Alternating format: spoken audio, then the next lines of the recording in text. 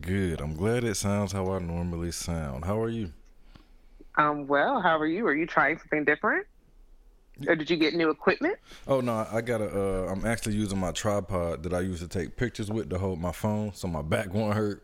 Because I Got told you it. this is a very low budget podcast, and I'll be trying to make stuff work. But so I'm trying to use that and make sure it's not too far away until I figure out a better way to do this.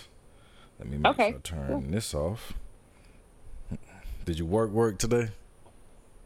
I did work today. So Wednesday, I'm learning is going to be like my busy day. I have a report that I run on Wednesdays that unfortunately, since I took it over, I have not been able to run it successfully Uh oh. um, because I broke something in it and I can't figure out what I broke. So we use Power Automate to you get an Excel workbook, you get all the data that you want pulled from the Excel workbook, so you have it formatted, and then you put it into Power Automate, and then you pick out what lines of data, what columns, what rows you want it to pull the information from. And it's basically just sending out emails to people saying, hey, this has been sitting with you, you need to do something about it. And for some reason, the woman who had it before, um, I don't want to say she hastily left. She gave she gave a 2 weeks. But with me being brand new, I'm not only learning a new process, I'm learning everything. So her passing it off to me was just difficult for me because I'm like, I know nothing. I'm at ground zero. So ever since she left, I have not been able to run it successfully.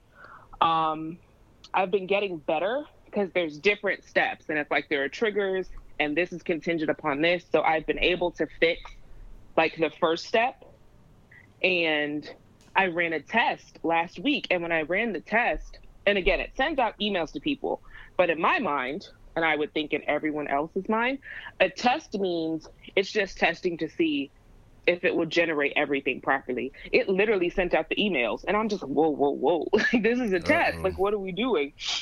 And then on top of that, the data was old. It was like I pulled, because at first I was having a hard time whittling down the data to what it was supposed to be. So I ended up finishing whittling down the data after I got to LA. And I got to LA 11:30 LA time. I made it to the Airbnb well past midnight. Um so for my purposes, that's 3 hours ahead. And Yeah. so I'm like, I'm definitely not going to test it now. And so the next day I was off because I had the wedding. But I hopped on Teams really quickly, and I just told my team lead, like, hey, I didn't get to run the report, or I got the data yesterday. It was super late. I just tried to do a test run this morning and it failed. She was like, aren't you off? And I was like, yeah, I just wanted to let you know so you don't think that I'm just not doing work because this is supposed to be done on Wednesday. And she's like, okay, it's fine. We'll talk about it when you return. So then Monday, while I'm at the airport, I run the test. And again, I'm running the test thinking it's not going to send out emails. It sends out emails. So then it's also old data. So this is data all the way from Wednesday. And I pulled the report on Wednesday. So it's old data from Wednesday. So some people have already cleared this stuff off of their queue. So then people were like, I already did this. I did this on Saturday. And I was like, oh, shit. And I was like, well, one, I didn't even think it'd send you the email. And two, I'm sorry. It was old data. You won't, since it's been taken care of, you won't get any further notifications about it. So then while I was at the airport, I was able to fix like one error, but then I tested again and well, no, this time I didn't even test it. I was just like, I'm just going to run it because if it's going to send the emails either way, might as well just run it. Yeah. So I run it and my fix worked, but then the next trigger is messed up. And I was like, sheesh. So then I fixed the next trigger and I was like, should I run it again? People are going to get pissed off because I was like, when I rerun it, does it start from where it messed up or does it start all over again? And I was like, there's probably going to be duplicate emails. What do I do? What do I do? And I was like, you know what? Ask for forgiveness, not for permission. So I ran it again. It does start from the beginning. So people did get duplicate emails and it's still not 100% fixed. But I was like, okay, 2 is enough. We will revisit this next week. Sounds So like an extravaganza. It is. And then the thing is, it's like the people who do get the emails, there's always some reason as to why something has been sitting with them for so long. I had one guy, he was like, oh, well, I don't think that I should be doing this. And I'm like, that's great, but no, that's wrong. Like, it doesn't matter what you think you should or should not be doing. It's coming to you because you should be doing it. So if you don't understand that, that's a you thing. But please don't come to me saying, oh, well, I think that I should be doing this. No, you should be doing it because you submitted it. So now you have to approve what you submitted. And then a lot of it's like, oh, well, this person no longer works here. How can I get this switched over to me to approve? I was their direct manager. So I just get I get a huge influx of responses from what runs in this report and what generates in these emails. So that is my Wednesdays now. Okay. It's not too bad. Crazy, but not too bad. So what we are going to do today, first let me introduce the show. This is episode 55 of the I Don't Have a Name for This Yet podcast, and I am your host, A1, and I'm joined again by Jen Walters. And we are here. I thought about having us do like little weird things, like, you know, say like I am your host, like we could put like anything. Usually I am A1 and wait. No, you can be like, yeah, this is A1 and I am a bus driver or something like that, or I am pissed off, or I am hungry, something like that. Just that goes where I am. I thought that might be kind of cool. I might throw it out from time to time. I don't know, but I think you should. I think it's funny. I think it'll be a good way to come in. And I keep saying I'm gonna add music to it, but then usually you're not on like when I'm setting up and stuff. But I could always like get an ad lib track going later, or just put it in and just pretend like we have music going and just talking intro, like make some noise. This is out, whatever. We're gonna figure it out though. But yeah, today we're gonna start with listener mail because we have some listener mail, and I think we're going to go over. I think I'm probably either read 3 or 5. I'm trying to figure out, depending on what they are, on air, and then just kind of take the best that I get at that time and just sift through them and then read them at on air. So first listener mail comes from, wait, is it in this phone? Oh, yep, it is. It says, if we had to lose one of our senses, which one would it be? That comes from Cynthia H from Atlanta. Oh my gosh. Oh my gosh.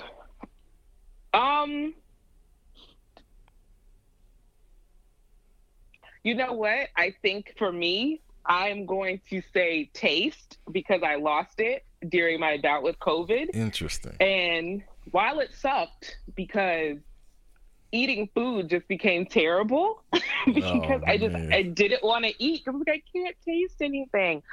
And towards the latter half of it, it was more like, well, try and make food that has different textures in it. And so that kind of helped it a little. But also, if I can't taste anything, maybe I'll eat less food. So, yeah. But I feel that, like, taste is really, really specific. Like, taste is when you eat, whereas, like, seeing, you're seeing for most of your day. You're touching, you're hearing for most of your day. You're smelling for most of your day. So I really think the easiest one to live without for me, I think it would be taste. I think I would have to go with taste too, because I can't imagine a world where I couldn't see or hear. And then I forgot about feel at first. I forgot about the sense of touch. I forgot about that one. And then at first I said I would probably do the sense of smell because I won't have to smell anything nasty. Or that stinks or anything like that. But then I don't know if that's a good thing or a bad thing. Do I want to know if something stinks or whatnot? But they say your sense of smell is probably your most powerful scent because it can bring back memories. Like sometimes you smell something, it instantly takes you back to a place, a time, a feeling, an emotion. It could take you back to anything. Like touching something doesn't necessarily do that for me. Seeing things sometimes does that. But smell usually puts you back right where you were. So I agree. I think I would have to do taste, but then sometimes taste and smell can be synonymous, kinda. So I'm still trying to figure out how all of that works. And I work in a place where we do taste and smell tests, and I'm not quite sure where we smell things from. And that's kind of bad because we've had our fair share of people come in with COVID that can't taste or smell. But I'm not exactly sure what part of the nose or what area is activated when you do smell things. So I need to figure that out. But I think I would have to go with smell too. And that was a question from Cynthia H. Thanks for listening to the show. Let's see. The next one is, when this has come from Baylin G from Los Angeles. I think it's Baylin. When will we get another all male show? We want to hear more from the men and what they think.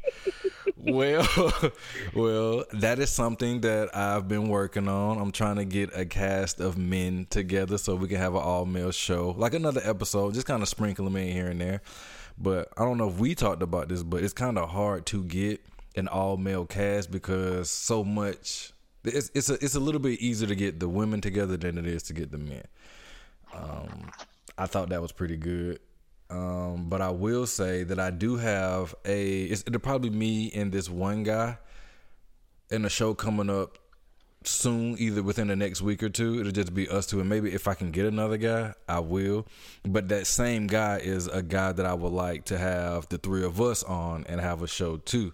This will be his first podcast, so I did want to let you guys know about that. Like, how do you think it would be having two guys, you know? I think it'd be fine. I am more than willing. I definitely want to hear what other guys have to say. Again, it's important. You have to have the dialogue with different people and different viewpoints.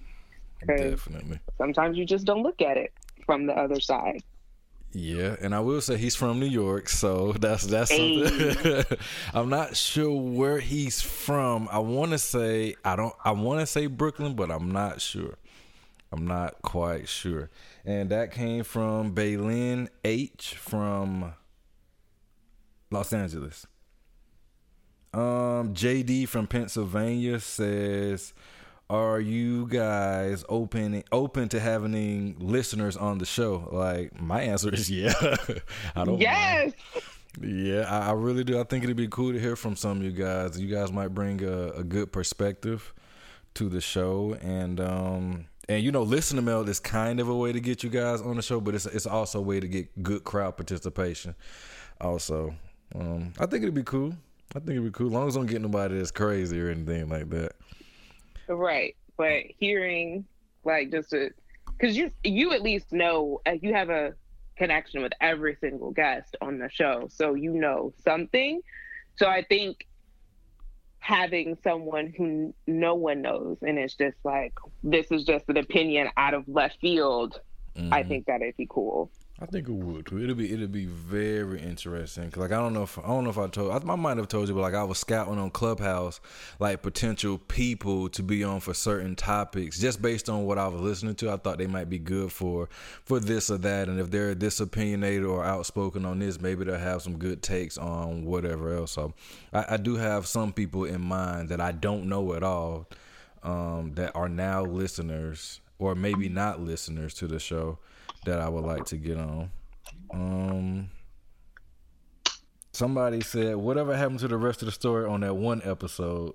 And that somebody says that's Tanisha S from Atlanta. And that episode, I want to say that's the Why Do Women Need Men episode. Yes, it was the one where we had all the women, and then everyone else had to drop off except for me. So yeah. Yeah, episode 51, just in case you guys are looking. So it's relatively recent. I guess that question I'm gonna have to get back to you on, because that I do still need to address that. But as things unfold, I will definitely get back, because there's a lot of things I need to address on here. But I'm definitely gonna get back to that. But Tanisha from Atlanta was not the only one that asked that. I got that a couple times. Let's see what else I got.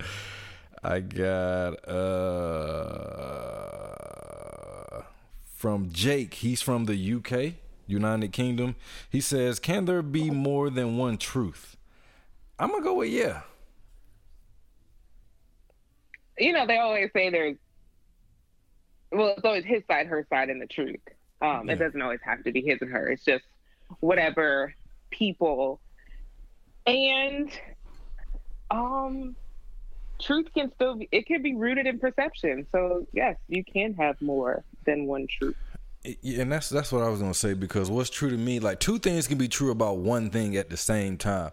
Like, can you be a good person and be evil? Yes, I think both of those things are true. I think it just depends on the circumstance or where you are or what's going on at the time. Because to be honest, you really can't. I know people probably heard us saying I wouldn't put anything past anybody. Like, that comes from a place, because you really can't. You don't know what you would do under certain circumstances. You don't know what you would do if you were under a lot of pressure. Like, it's easy to sit back and judge somebody from a position that you've never had to endure, and like someone who's gone through something that, you know, gone through most shit and survived that would have broke you or ended you. Like, it's easy to sit back and point fingers and say stuff like that to people when you're just on the outside looking in. So I'm gonna go with yes, that there are two truths. Go ahead. No, I was going to say, agreed. That was a good question, Mr. Jake. Thank you for listening, Jake from the UK. This says, do you guys like sports? If so, could you talk about it? This is Hakeem. This is Hakeem from Queens. So, I do like what we're supposed to talk about the trash ass Mets? What's wrong with you? Mets, maybe Knicks. It could be anything. But he is from New York, so maybe.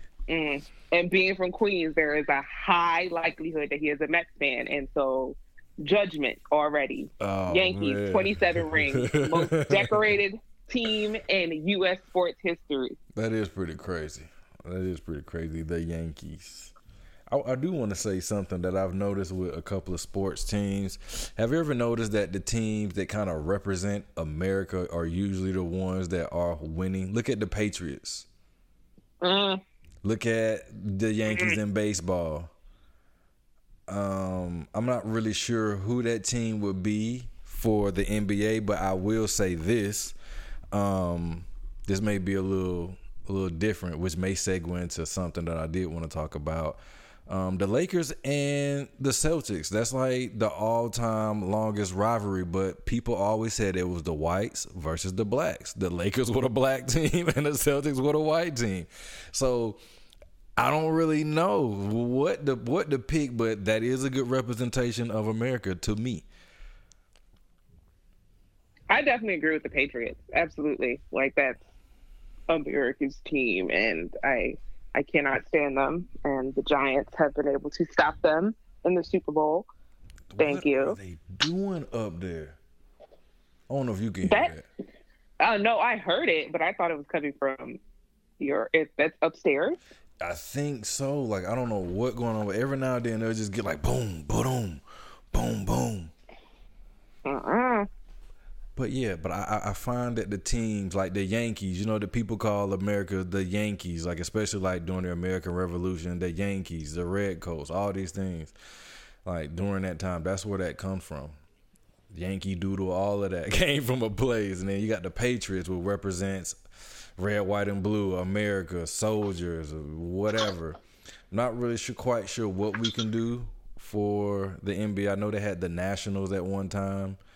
But I'm not really sure what team, because they don't really have names like that. But I'm not sure. But yes, Hakeem, we do like sports.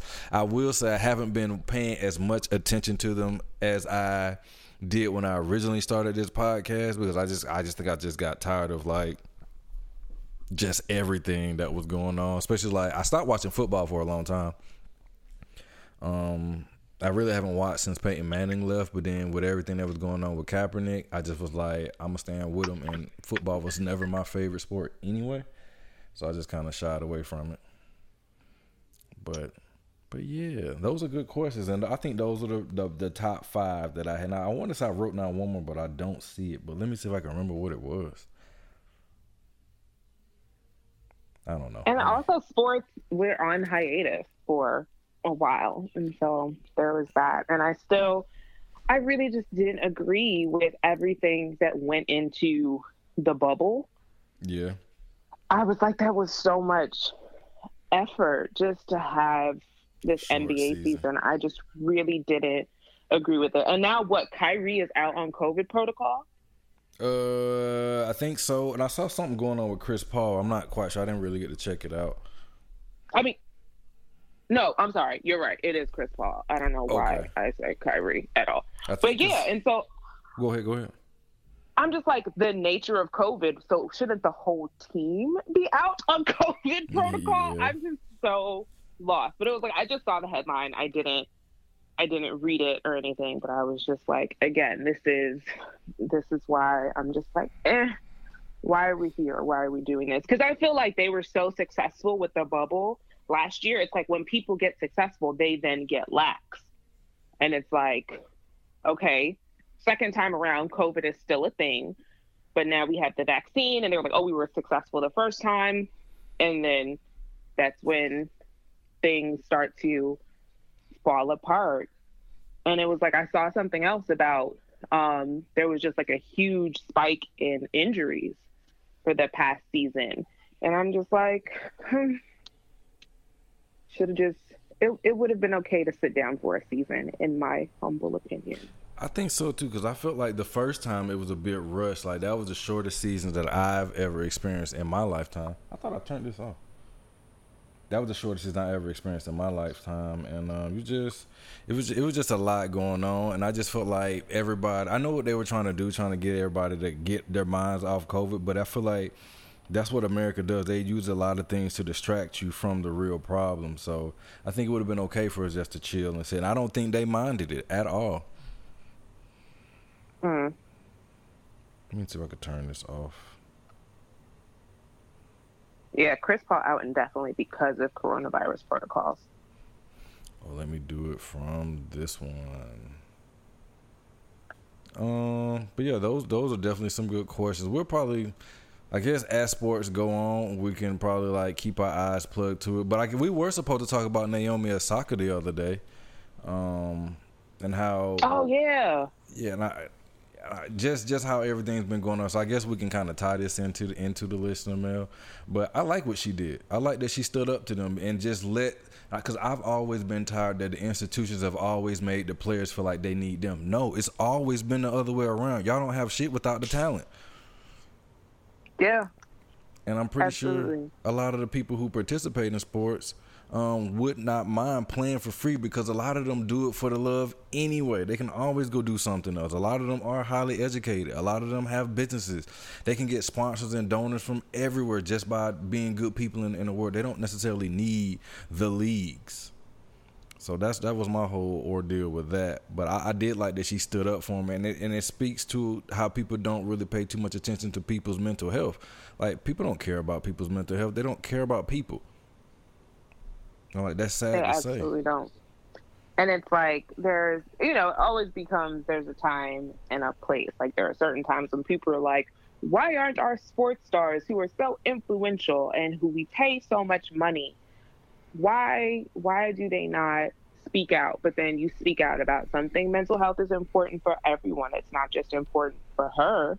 And her having the strength to do that maybe that will inspire someone else to have the strength to put their foot down and to say, I'm going to take some time off from work. I'm going to do this. I'm going to do that for myself. But now it's like, why are you talking about this? Just how dare you? Look at you. You're so spoiled, all this money that you make, and how dare you not perform for us? And again, I didn't like how they kept on. They were like, oh, you've been fined once and consequences are only going to get worse. Just trying to threaten and bully her into compliance. And I'm just like, I'm pretty sure she knew what she signed up for. I'm pretty sure she knew that she had obligations, and she already weighed those consequences and repercussions when she decided this was what she was going to do. And I'm pretty sure she knew that it would get progressively worse if she continues to do it. But there's no reason to broadcast it. Like, why? Like, why sit here and release statements saying, okay, we're going to continue to find her, or she might get expelled altogether? Why are you going to tell her that? Yeah. Like, why are you going to tell the world that? Tell her that. And that should be a private conversation. Like, and then it's still a job, and there's still people. So if I'm consistently late to work, HR isn't going to tell my cohort, isn't going to tell my equal, or isn't going to just stand up in front of the whole office and be like, Jen's been late 5 times in the past 2 weeks. She's in danger of getting fired. Like, that's not how it works. Everything doesn't have to be public. All because they're sports stars doesn't mean that everything that they do has to be public. And I'm just like, it's unprofessional to me. It's just in a bad taste. And again, it looks like you're bullying her. Like, let the girl take the time she wants. Who cares? Yeah, I'm glad she just went ahead and said, "Hey, look, I'm withdrawing myself from this. Like, you guys can't hold this over my head. Like, y'all need me." I'm glad she spoke up for it. And just imagine how many people who, like, especially football players with, like, all the CTE stuff, like, who could definitely use a break. Like, 2020 was a rough year for everybody. I don't care how rich you were. It was rough on you in some form or fashion. Like, you might not have felt the financial burden from it, but you might have felt the burden of having to be home with your kids. You might have felt the burden of not being trapped in the house, or not being able to travel, or not being able to do some of the things that you wanted to do. But, everybody felt that pinch, some more so than others, but everybody felt what it was like to kind of, especially like all that death that was going on. Yeah. And then you come out of 2020 into 2021 and people are dying at an alarming rate, not only from COVID, but from gun violence. Like, it's a lot. Like, she might need a break. Leave her alone. That's how I feel. Oh, absolutely. But I was glad because that's yet another black woman standing up for something that she believes in. And it seems like anytime a black athlete stands up for something, see how we talk about sports, but anytime a black athlete stands up for something that they believe in, everybody want to paint you a certain way. They want to call you a whiner. But what people fail to realize, anytime a black person stands up for anything, whether it's on the field, whether it's in a boardroom, whether it's just out in the regular life in the community, it benefits everyone. Civil rights wasn't just about black people. Everybody got rights, not just black people. So people got to think about those things. If we're bold enough to stand up for it, get behind that cause. If it's something you believe in, don't chastise somebody about it because whatever. That's how I feel. Exactly. No, absolutely. That's completely right. Because again, towards the end of the civil rights movement and before he was murdered, like, Dr. King was strikes for sanitation workers and for unionization and lower income. It wasn't just about rights for black people. It was rights for all marginalized people. But they're the people who are not marginalized, like the status quo. So that's why they're going to push and call us difficult, call us aggressive, and all these things to try and make us seem like terrible people, when I'm just like, nope, we just want to have the ability to live how you live. There's no reason why you should have a monopoly on life, on a good lifestyle. Yeah, I'm with you on that. That's what I wanted to say. That's just pretty crazy just to see. But you know what, that kind of, like, we can segue from there into two things. Let's see.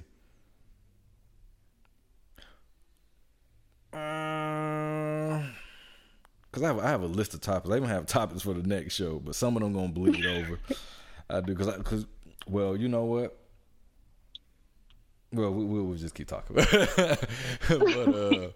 But like that can bleed over into so many different things. And like I told you, I just finished watching Lovecraft Country, and that's a topic on here, and it's going to be like a TBD topic. But like I said, when I was watching it, just made me think about so many things. And the Naomi Osaka thing with her in sports, people just want their sports. People just want their comic book heroes. People just want their superhero. They don't want to have football and politics, or their Superman with politics in it, or whatever it is. They just want it however they want it, because now they have to face the ugly truth. So I probably won't segue into the Lovecraft just yet, but I'm not sure where I'm going to segue yet, though. But what we can talk about is, since we both just got back from some travel time, some vacation. I went to Destin and you went to LA, and that's kind of why there's a lapse in the show. Oh yeah, before we go any further, while you were gone, I was going to do listener mail by myself, because I've never done a show by myself, but I hate to have to be on her by myself and just have one monotonous voice. I kind of like the dialogue, and which is why it's good to open up the show to have other parties in, because you never know what kind of ideas you're gonna get. But over that week while you were there, I was gonna do listener mail and just go over some things, but I didn't want to do it. I just can it and just save it. But it's still something I might do, but I don't necessarily want to do it by myself. Or just be on here by myself, chatting, talking to myself, basically. But yeah, so the topic I do have, since we both traveled, is how you travel. And I know we kind of touched on this before, but that's just something I thought about. And I'm a pretty light packer. I'll take my book bag. I have 4 or 5 outfits in there and 1 pair of shoes that I'm going to wear the whole time, and I'm good. And it takes me like 2 minutes to pack. And I prefer to fly versus drive, but I did drive this time. And I know you got on a plane, and I did want to ask you, how was it out there? Like, how did you travel? Like, how did you get there? How did you fly? You know, did you get in because since you're a big baller Jen now, did you fly, what is it, first class, business class, or, you know, how was it? No, I have not made it there yet. I was telling my friends, because I went to Chicago, so that's Central Time Zone, and I went to LA, which is Pacific. I was like, I should just take a trip to somewhere in the Mountain Time Zone for the heck of it, just to be like, oh, I've traveled to all the time zones this year. And I was looking at Utah. We were talking about that, and I was also looking at Colorado. Or was it? I wasn't looking at Wyoming. I was definitely looking at Utah. I know that much. And I thought about it, and I was like, because I don't know when it will happen. So it might happen after I move. And so I'm like, after I move, that's going to cut down my flight time. So, like, do I really want to spend first class money to fly not too long? I'm leaning towards no. So I am now considering going to Hawaii, maybe for my birthday next year, and flying first class to go to Hawaii. So that is there. So no, I am not to a point where I can justify flying first class. She lying. I saw the tickets, y'all. But it was a direct flight both ways, which I was very, very grateful for, because some of my friends did have layovers. And yeah, especially since, again, I had worked a whole day. I'm tired. I don't want to have to get off the plane and do all this other stuff. I do think that this time was a little different, because, again, I said that I had been trying to perfect just being a carry-on only traveler, having my rolling carry-on and then having my little personal item. And because it was for a black tie wedding and my dress was poofy, and so it basically took up, like, the wedding stuff took up my carry-on. So we were there for 3-4 days post-wedding. So I was like, I kind of need other clothes. So that did force me to have to check a bag. And we also had no idea what else we were doing. It was discussed, like, is there an itinerary, or we're going to play it by ear? We tried to plan some things, but they didn't plan out beforehand.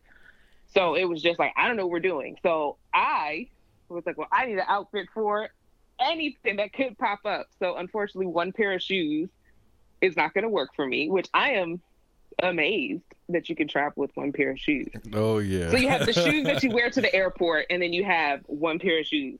Okay, in your I'll take that luggage, back. or it's just the shoes you wear to the airport. Okay, I'll take that back. If I'm on a plane, sometimes I'll wear like my sneakers or whatever. But if depending on the weather, like usually in the summertime, I'll wear like I have a pair of shoes that I only wear in the house. I don't wear them outside. I don't wear them to walk to the mailbox. I only wear them in the house. Or to do comfortable things, but I have a pair that I only do, that I will wear outside.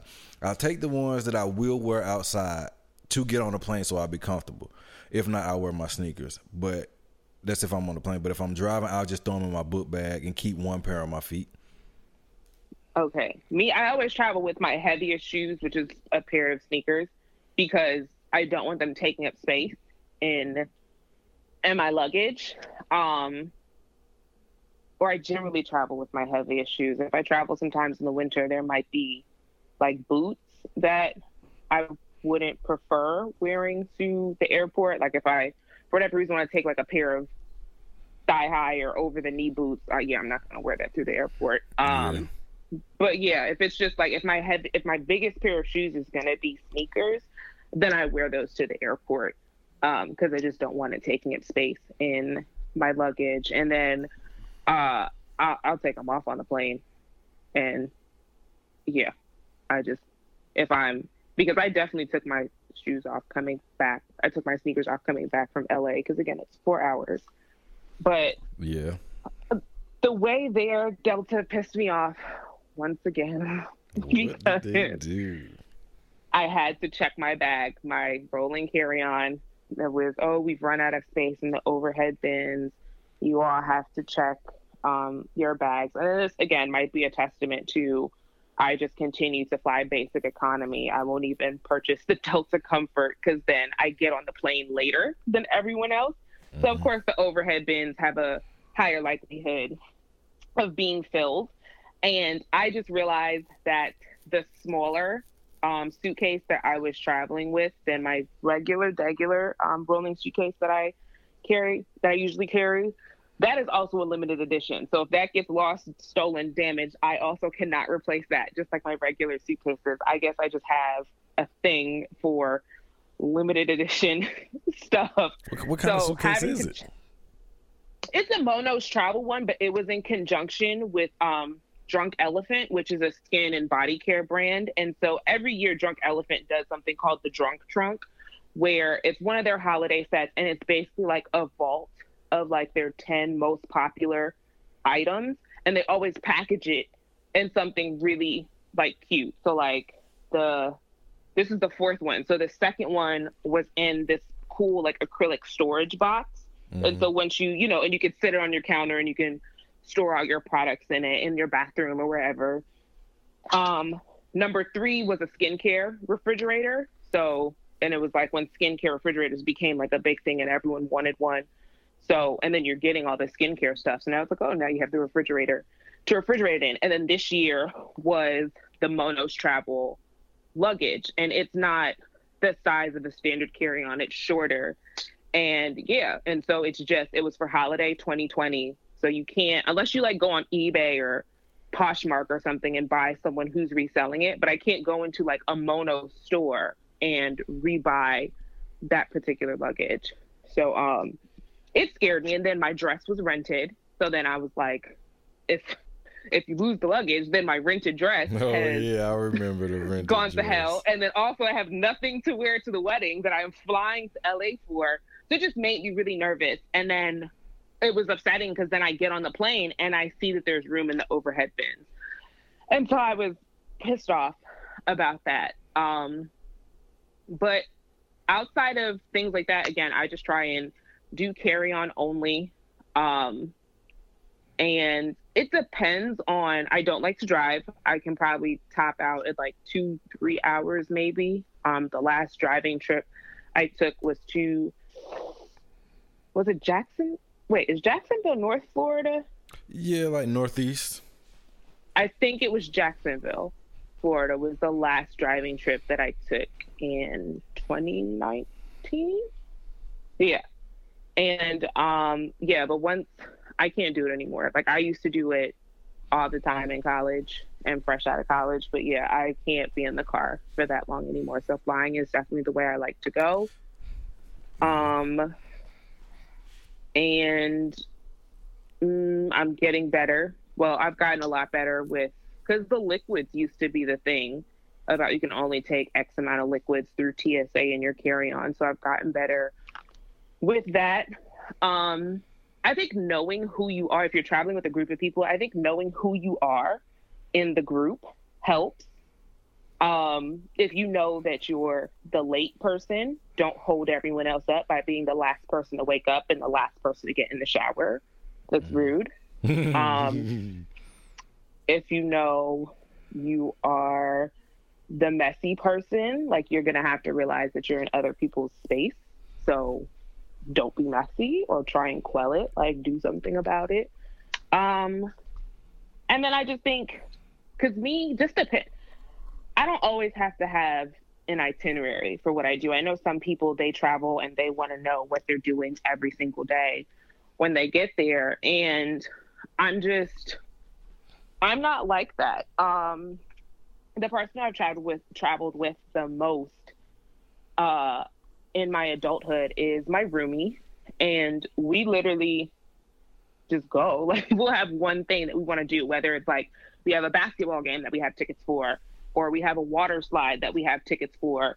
And then every day we just wake up and we're like, okay, so what are we going to do today? Let's Google, let's find something on the internet. And it's really chill. Like, we don't have to plan every single thing. We can just go with the flow. But I think understanding who you are in that, if you're traveling with other people, it's definitely helpful. If you're by yourself, do what you want to do. And it's like, if I travel by myself, I don't need plans for everything. Not domestically. I haven't traveled internationally in a long time.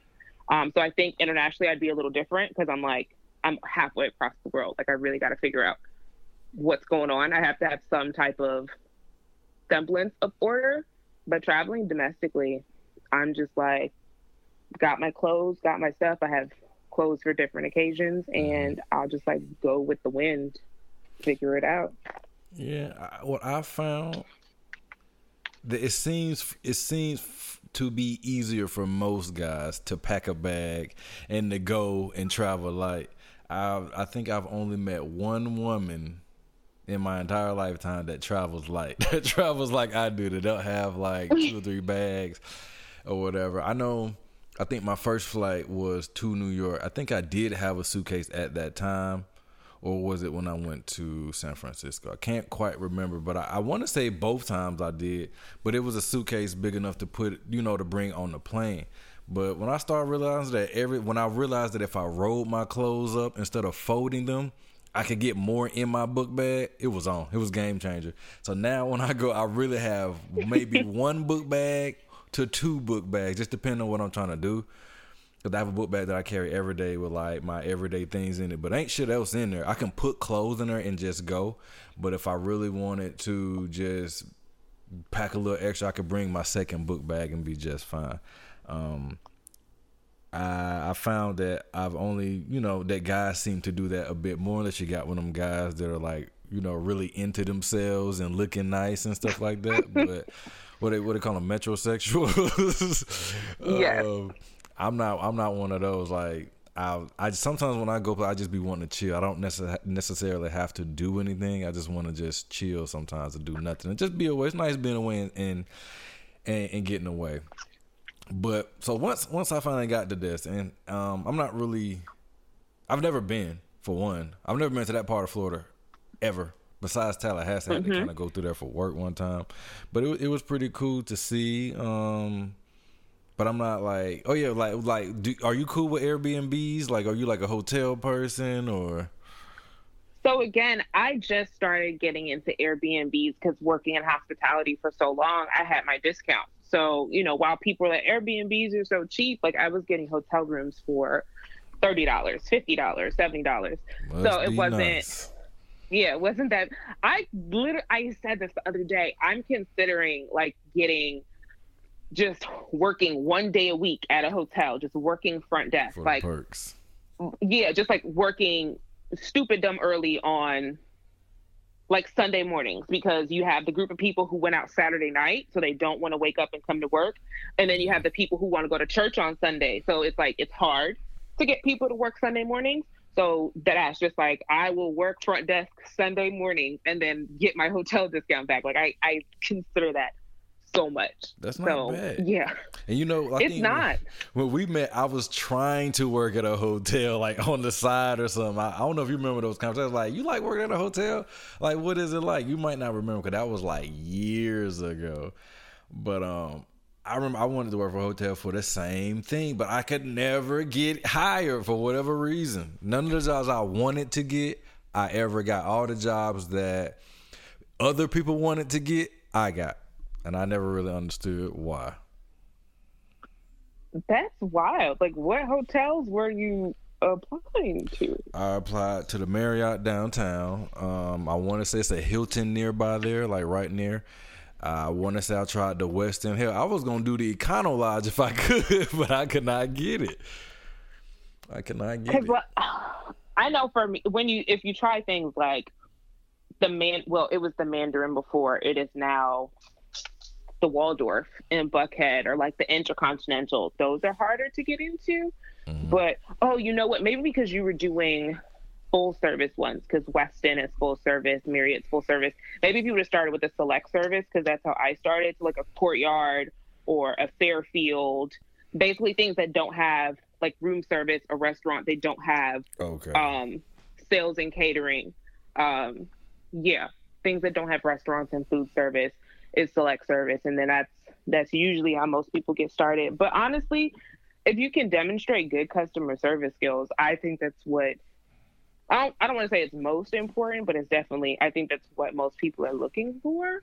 Mm. So I really don't understand why you can't get those jobs. It could have just been no jobs available, because this is like 2010, 11, 12, 13, somewhere in there. I'm going to say 2010, true. Between 2009 and 2012 at the latest. Okay. Probably would have been that time. I was just like, fuck it. After that, but you said you're not opposed to Airbnbs. I'm not. That's what I've been doing now, because a lot of times when I would go places, especially again, me and my roomie, we'd go places for a pretty considerable amount of time, and I like to have the option to cook if I want. So we'd often stay at places like Homewood Suites or Home Twos, or Residence Inn, where we had a kitchen, like we had where we have an actual fridge, we have a stove, or at least a stovetop. Some had like a full oven.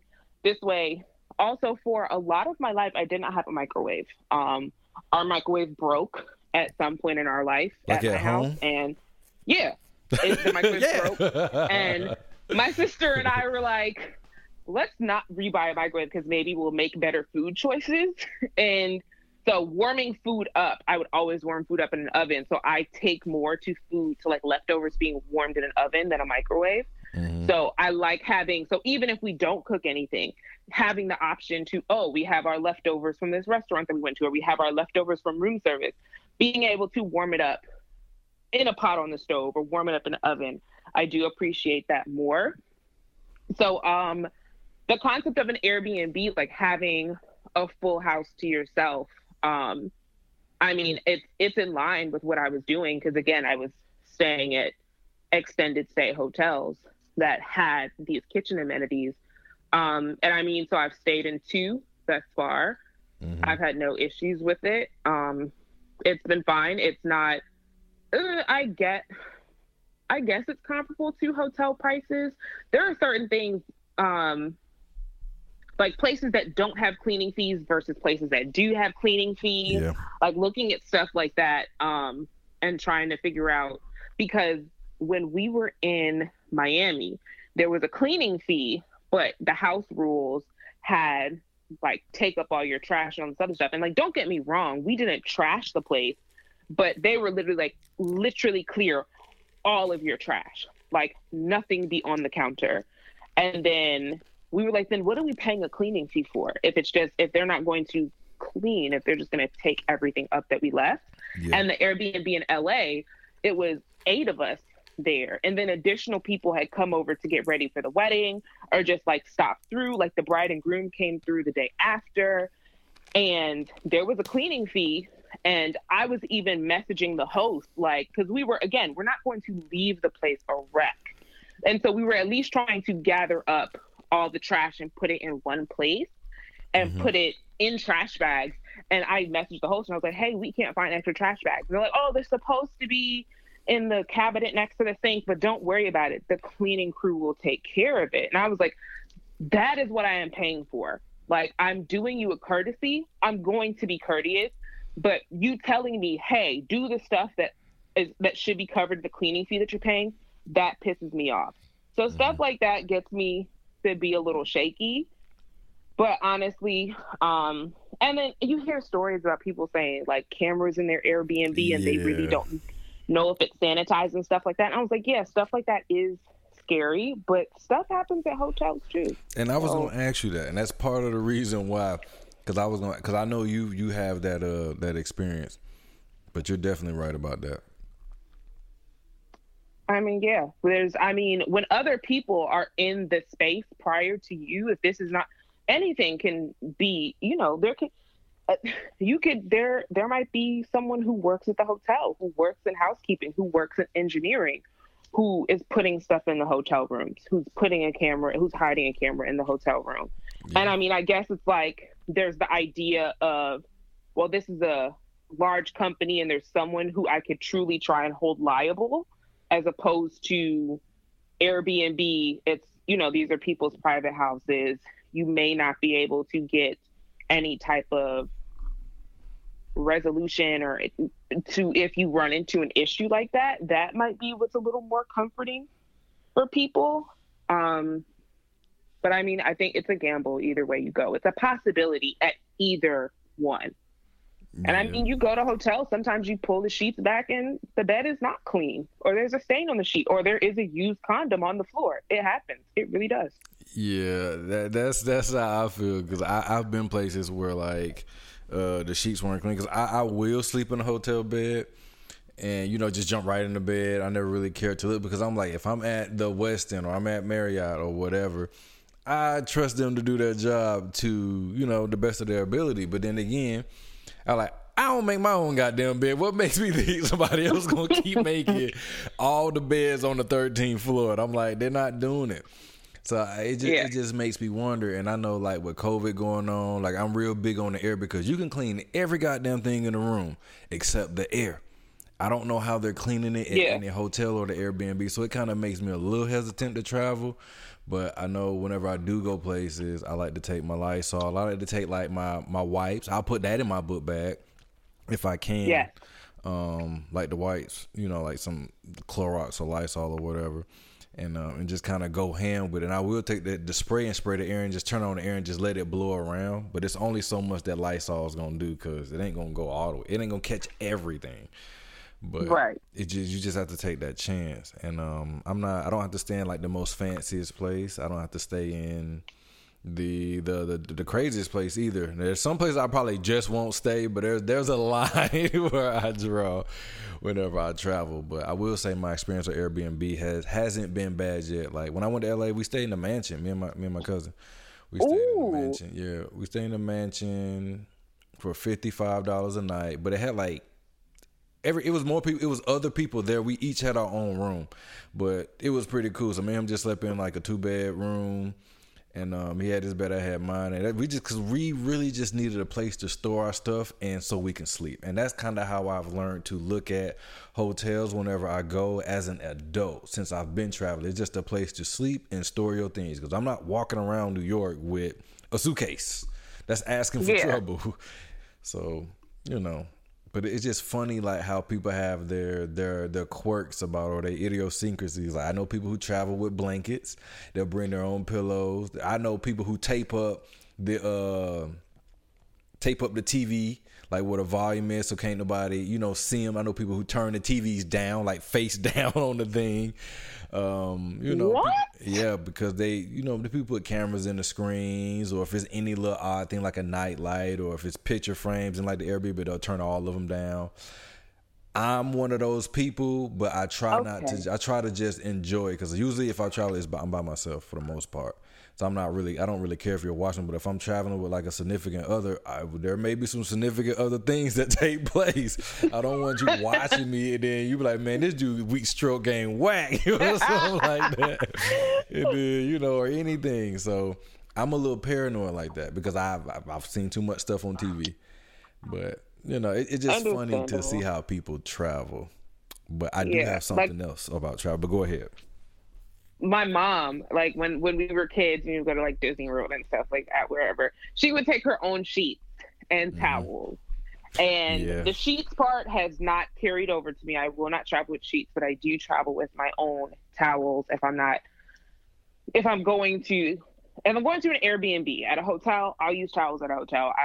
The 2 Airbnbs that I stayed at, I brought my own towels. I always bring my own pillowcase because I sleep with a satin pillowcase. Quick question: where can you get one of those? Because I need one. They're everywhere: Target, Walmart, Sephora, Ulta. Really? Yeah. I think I'd probably better. You got to go to the African American hair accessories section. Okay. Yeah. So it's like with the rat tail combs and a pillowcase. Yeah.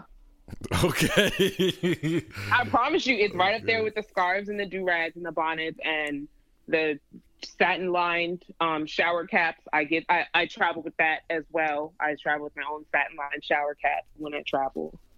Yeah. Okay. But go ahead. That's an interruption. I see the picture. I see that you saw the picture. I did. I was going to ask you about that too. So, this is my travel pillow. Mm-hmm. 4, what would you do if you saw someone hook their travel pillow on the back of their seat and then just suspend themselves sleeping? Like number 4 or 5? Yes. I'm like, man, they a different kind of crazy, or they know some shit that I don't know. When I tell you that was such good sleep. You got one of those? My God. Yes, that is my travel pillow. That is my travel pillow. Yes.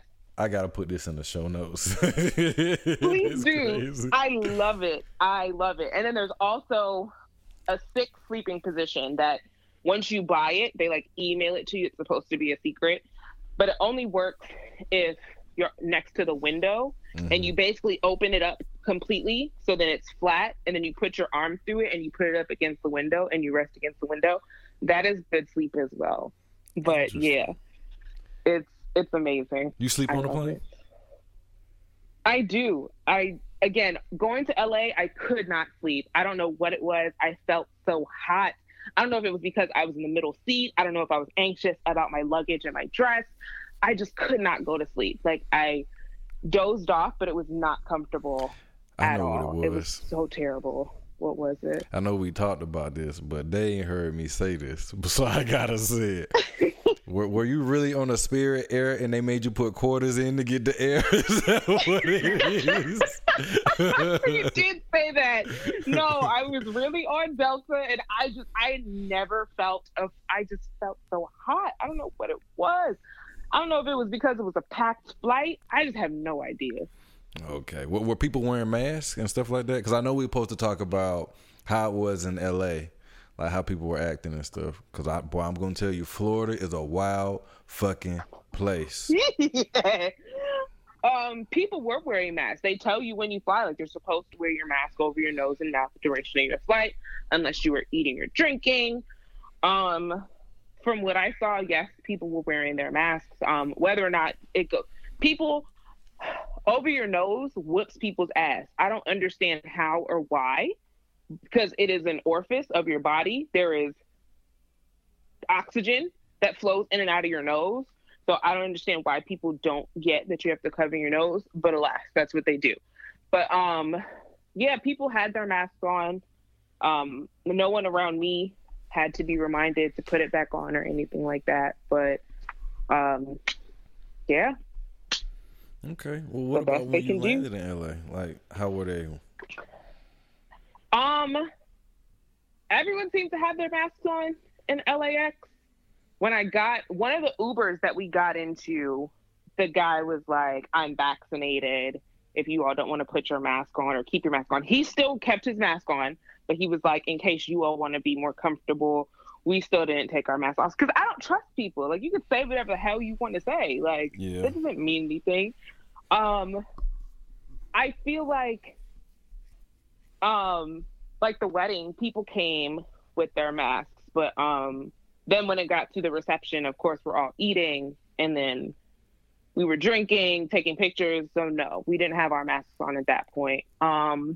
We went out to brunch. We were seated outdoors. Everything was super spaced out. We went to Nipsey Hussle mural over by the Marathon store, and no one had masks on there. We walked up with our masks, and then when it was our turn to take the picture, we took them off. But yeah, no one had masks. The other people who were coming, like the other people from other places who were coming to take pictures, they didn't have masks on. They have just a lot of vendors, just like people with stands. They have tents over them because, of course, it's hot. You got people selling T-shirts, snow cones, whatever. No, they're all just local people. None of them had masks on. When we did go into places, like we went to Target, we went to this random... we went to the Slauson swap meet. People had masks on in there. And then after we left the swap meet, we were headed back, and we called our Uber, and the guy didn't speak English. And we're just driving. Suddenly he pulls over, and he gets out the car, and he opens up the back car door, and he's like, "Get out." And we was like, "What the fuck?" Whoa, why? He had a flat tire. He got a flat tire, but he didn't know how to. Again, English was not his first language. Was it Spanish or Arab? No, he was somewhere from the continent of Asia. Don't know where, but someone from the continent of Asia.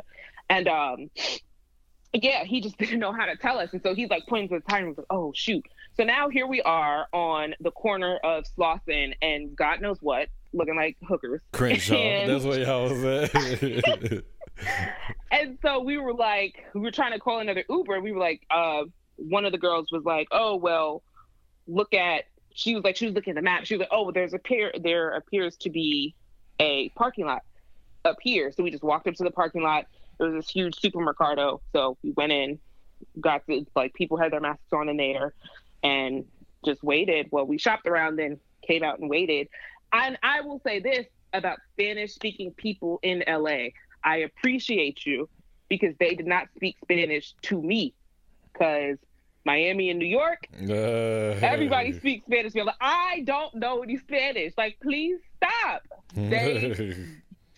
They didn't, the guy who was checking us out, he spoke to me in English. Anyone who passed in the street, anyone who in the supermarket, English. I was like, thank you all for knowing and understanding that I don't speak Spanish. That is crazy. So, even when you was outside, you didn't see people. Did y'all go to Venice? Did y'all go, the beach or anything? So, there were 8 people in the Airbnb.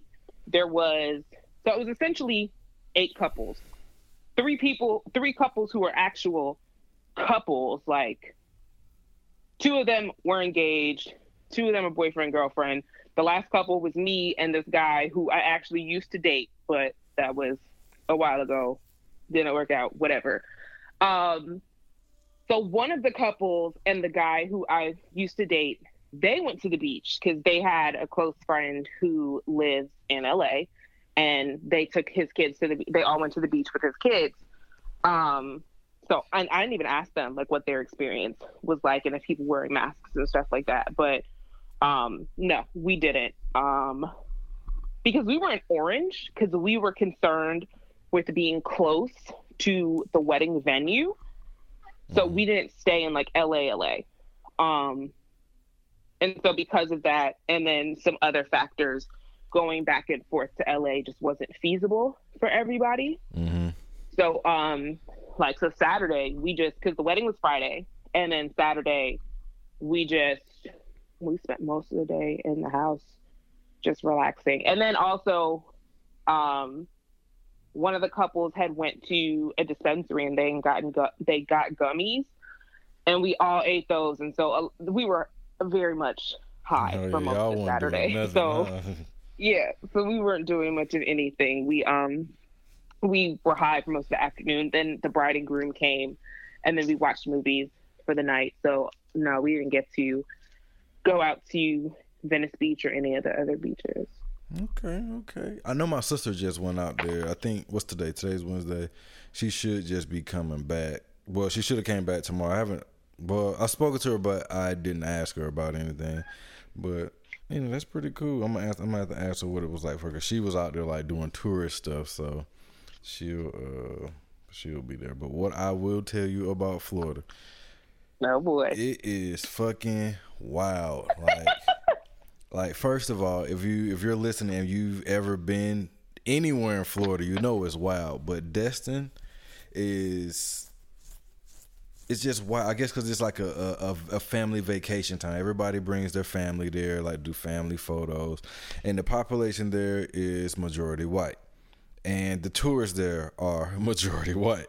Like I only saw a hand. Like, when I tell you, I could probably count to 20, maybe less than 20 minorities I saw there the entire time. I'm talking about workers, and I'm talking about people on the beach.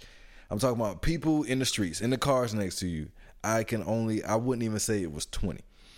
But to me, just being there, like there is no mask requirement. They probably haven't been wearing masks the entire time. And I've been to Florida to 2 separate cities in the last 30 days. And neither time anyone was wearing masks. And even when I went for like Thanksgiving, I think it was Thanksgiving last year, no one was wearing a mask. Like it's just pretty wild. So when you go into restaurants, in most cases, the workers are wearing a mask in some places, but they've politicized it so much. It says, because I think people are boycotting places, from what I can hear in earshot conversations, places with masks there. So they have to put up stupid signs that say, hey, masks are not required, but they are welcome. We're all friends. Come on in.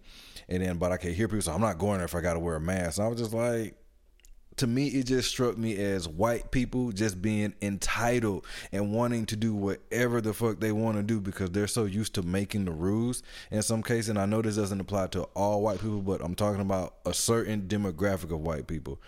And just to see how they were, like, it was just kind of weird, and like people arguing over masks and not doing this, and I'm not going there if I have to wear one. It's kind of crazy. Now there was a couple of white people I seen that wear masks, but I can probably count on one hand how many masks I saw. And the only people who I saw wearing masks, guess what, were minorities in most cases. In most cases, and I told you it was only a handful of them. So, but I did see like a couple of older white couples wearing masks, but it's just wild out there. I really couldn't like, and keep in mind it's hot in Florida, so I wear my mask the entire time, but I just don't. They don't respect boundaries. It ain't no social distancing. The restaurants are full capacity. You're close, but I will say that in some places, because I did go inside a couple of places. But there, like one in particular had like the little plexiglass and stuff like that. And to me, that isn't enough because I'm not in a plastic bubble. There's still a way to get in and out of this booth. So I don't know how much you're really doing with that.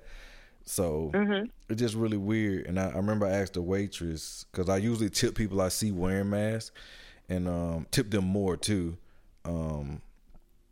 Asked her why would she wear a mask. She said, "Oh, do you like it?" She told me she didn't like it, but she wears it here. They kind of make them wear it, but in Florida they really don't. And she felt like the germs are good. Yeah, but I'm not trying to risk a germ that's gonna kill me. I'm just not doing it, or could potentially kill me and have lifelong effects.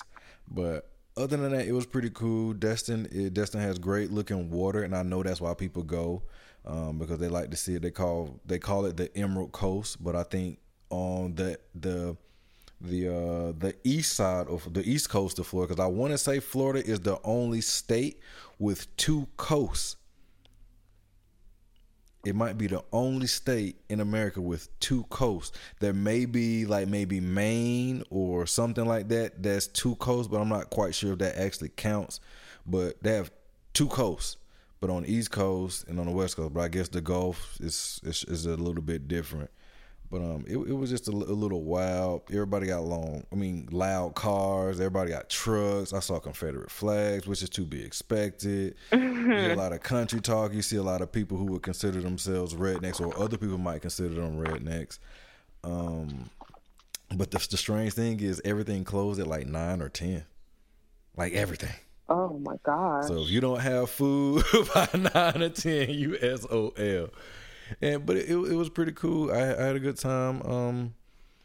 They Whataburger seems to be a craze down there, but when I say the line is long, like you trying to get down Old National long, it's long. Like it is crazy. Destin's North Florida, right? Yeah, it's Northwest Florida, Destin. Okay. Yeah, because I know that Whataburger, I first encountered it the first time I went to Texas, and then I was like, why is this not in Atlanta? Is and it like, good? Oh, the closest place you can. It's so good. Maybe that's why the so line good. long. I should have. Yeah, it is so good. My mom says they have them there in Jasper. I've never seen it until then, but I used to hear like Wanda Smith talk about it, Whataburger on the radio all the time. But I was like, what in the hell is he talking about? Yeah, they have them in North Florida. I found that out. My friend who went to FAMU told me, and I was like, oh my gosh. Okay. Maybe. But I don't think I've ever had Whataburger when I've gone to North Florida. Okay, but you had it in know Texas. It's rare. Yes, definitely had it in Texas. Like, I don't know where I flew, and I had a layover in Dallas, and I was just like, there was Whataburger in the airport. And the one thing, I generally don't buy airport food, because especially when it's something like a Whataburger, and it's like, I know that this is way less if you just go to a regular Whataburger. But Whataburger, I was like, no, I'm buying a Whataburger. But like the people who buy who go to every time I go onto the Delta terminal and that Chick-fil-A line is just down the hall. I'm like, yeah, it's Chick-fil-A, but $2 more. Like, why? They trying to get us. But you know, it was nice. I think it'll be a good place to go. But I will say, this is something I realized when I went to. And I've been a couple places, and I'm always analyzing people, but I wanted to talk about, hopefully people don't take this wrong, but like white women in Florida. Can you hear me good still? Yeah. Like, I feel like white women in Florida are different than white women anywhere else. Different how? Well, I don't know, and I think it depends on where you are, because I will say the white women in Destin are definitely different from the white women in Jacksonville. And they're different. I don't know if it's because they're on the East Coast or the West Coast of Florida. I'm not quite sure. But I will say the women on the East Coast so far are just different. And hopefully people don't take this the wrong way. White women are not ugly to me, but they're just, I've never really been attracted to many. Let's just say that. Okay. And in Destin, that made me double down on my case. Oh, okay. But in Jacksonville and in Daytona or Orlando or anywhere on the East Coast, I've been thinking like, what was I thinking? But there are some, but I feel like it's just a different dynamic. I feel like there's a lot more mixing going on the East Coast or in Jacksonville, in particular Orlando and what's the other place? Jacksonville, Orlando, Daytona. I feel like it's a lot more mixing going on. Like you see a lot more interracial couples. Like in Destin, when we saw interracial couples, it was a white man and a young Asian girl. That's as far as that went. You might see one with like somebody who's racially ambiguous. You can't quite tell.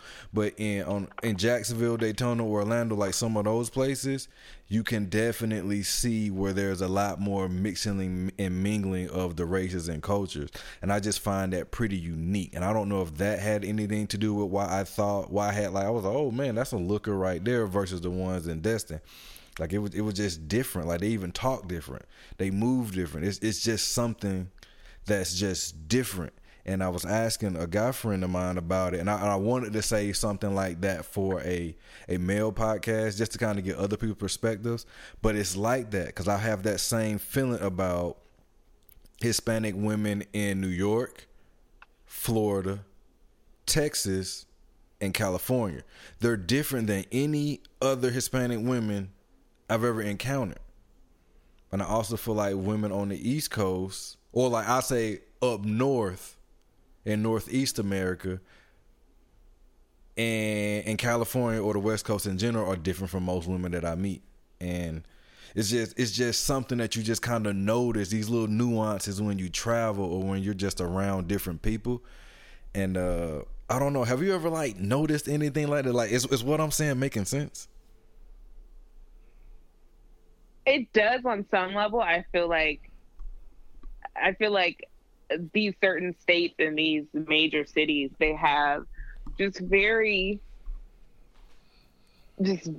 apparent like dynamics and cultures. And I think it works that way for all people, not just women of a certain race or culture. When you said that white women on the east coast of Florida talk different, do you mean like black scent talk different?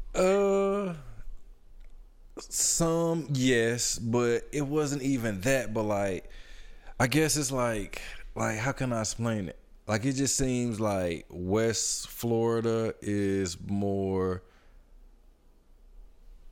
just white, I guess. I don't know, but like I don't know, but I guess just because like spending a lot of time in Daytona, like for vacations growing up, I just saw like more. It was more grimy on the East Coast. Like, I guess it's just kind of what it was. Like all the people, like all the races, but it was just something in particular that just kind of like struck me since I've been going more because my mom lives down there. It just kind of just start paying attention to things.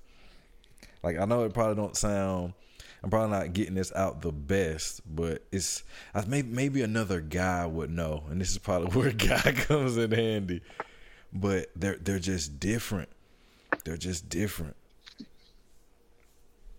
Okay, I mean that's understandable. Like a different coast just being, again, like you said, more grimy. I mean, if the socioeconomics and the racial demographics are vastly different, then I mean, yeah, it is what it is. I mean, you look at what the demographics of Buckhead are versus the demographics of the SWAT. You can see what the difference is, and you can, you expect to have different experiences there.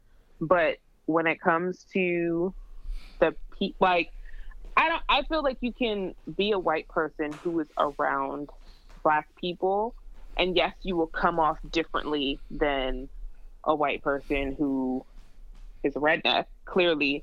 But I still feel like then you can cross that line into imitation of black people, and that's what I'm just like, we can stop right there. And so that's like when you say that they're different, and I'm just like, is it because they're trying to be like black people and I won't trying even say to that. invade in black culture? Okay. Well, I do think that goes on everywhere, but like, for instance, like, let's say you go and order food and it's just you. I feel like I'm looked at differently or treated a little bit differently when I'm in Jacksonville, Orlando, Daytona, anywhere on the East Coast than it was when I was in Destin. Like, there were a couple people who I felt like could have been, they just seemed different. Like, you can tell when someone's kind of like giving you rhythm or whatever, but it just seems like it happens more often. And I will say Jacksonville has a high black population. I'm not really sure what it is like in Daytona, but I want to say I don't know. I know Orlando does.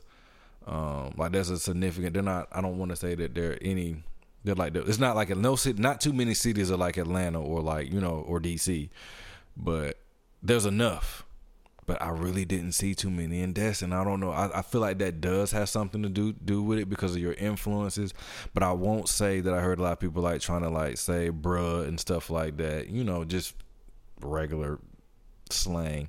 But it would just seem like they sounded like they were what they were, but it wasn't like Valley Girlish or entitled-ish. It was just different.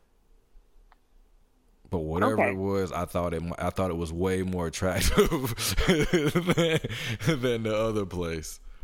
And I'm not trying to offend anybody if you're listening, but maybe you guys can write in with your listener mail and help me out with this. But I do think that's something that I noticed, and but that's my first time ever feeling like that. I was just like, and maybe it's with time, and maybe it's just with me seeing more things and experiencing more things, but it was just different. But I will just say that it's just different.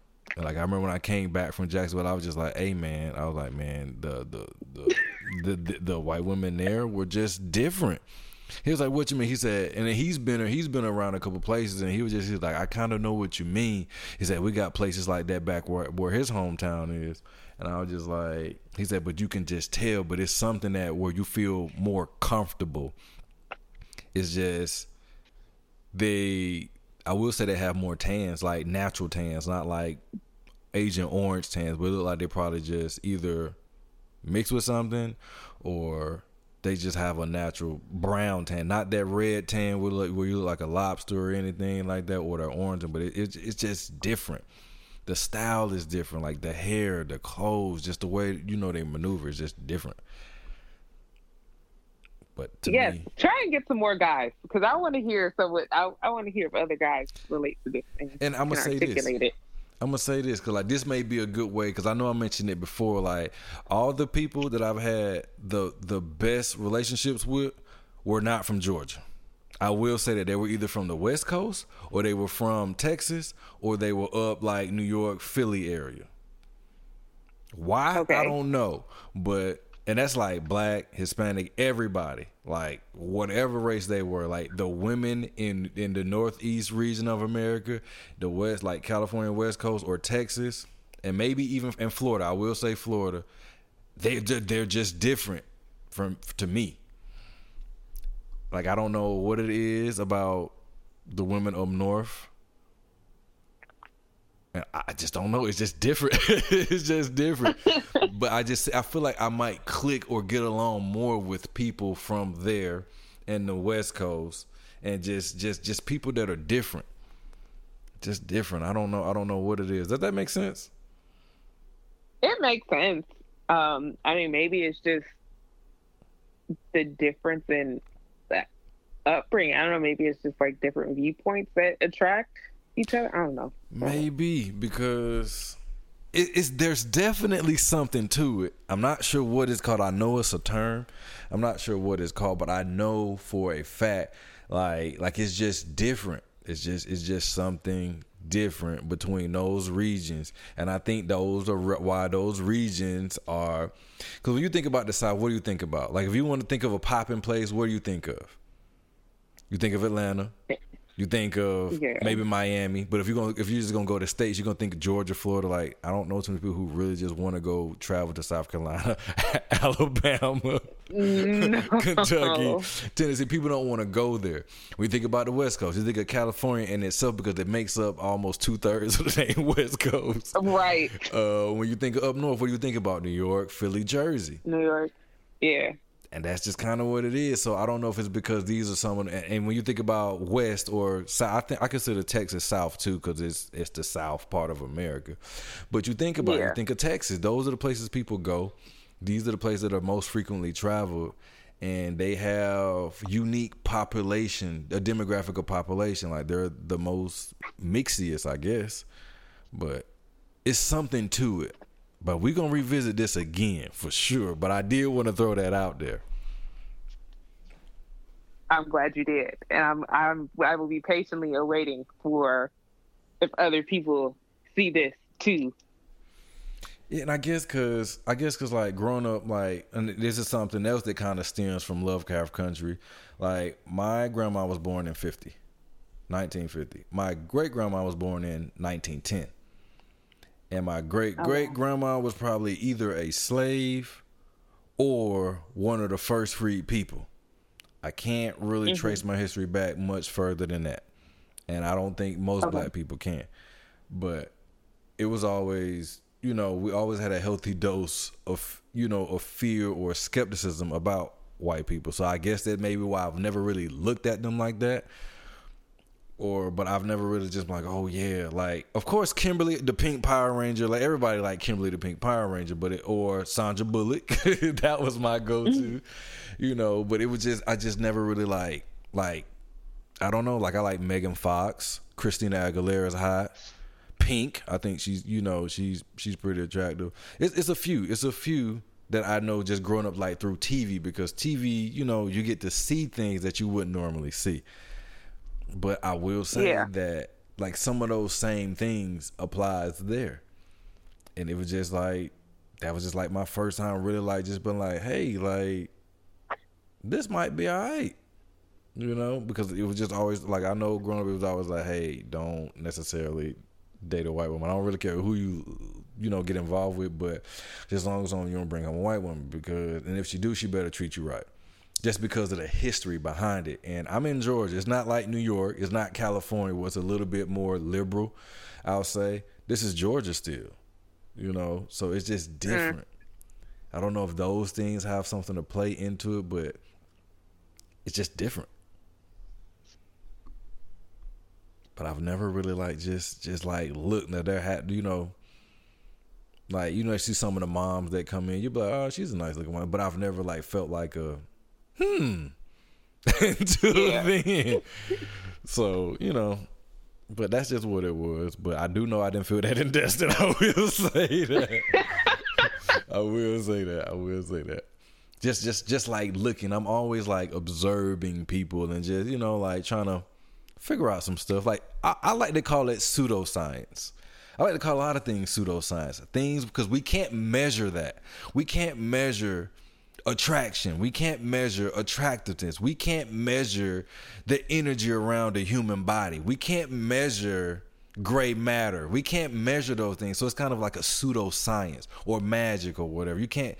Those things I feel like all have some type of pseudoscience to it. And if we did a study to it or about it, I think we could figure out some stuff. And that's the only difference between pseudoscience and science, is because science will have instruments to kind of measure, engage, and prove. But pseudoscience is like, let's say auras, human auras, the energy that surrounds the body. We have no way to scientifically measure that. We can't scientifically measure paranormal activity, even though some people can make a case that they can. And that's why they call it like a pseudoscience, because it's just like, it is, but you really don't have a way to kind of prove it. But I think there's something to this. But we're going to see. No, I think there's something to it too. But yeah, being able to quantify this stuff, it's not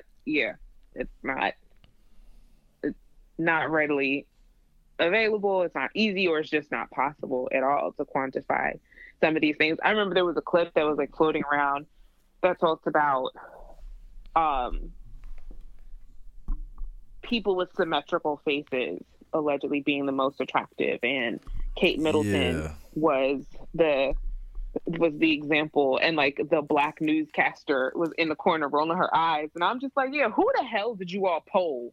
Because again, I felt like your test group was inherently biased, because I don't see it. And what other faces did you show them? Did you show other white people? Did you show black people? Did you show Hispanic people? Did you show people from different places in Asia? Like, you know, it's like, who is she really up against? Or is it just this, you all were trying to decide if face symmetry is attractive in Eurocentric people? So yeah, and you know, it all depends. Like you said, it depends on the demographic of people that you poll. But I will say, I just forgot what I wanted to say. God damn it. I don't know, man. I don't forgot now. Oh, one more thing that I noticed while I was down there. And hopefully to all the listeners that may be white or Hispanic or whatever race you are, like, hopefully it doesn't make you feel like that's not the purpose. Like I said, this podcast is to create dialogue and conversation. And I'm just sharing my experiences and just my thoughts. And it's not to be taken like, oh, well, A1 feels this way. Like, I never told you that. I just said I've never had that attraction. That's it. Right. That's it. But so I want to throw that disclaimer out there, because people, this is the year sensitivity. I can't say that. But one thing I did notice while I was down there is how different people's values are.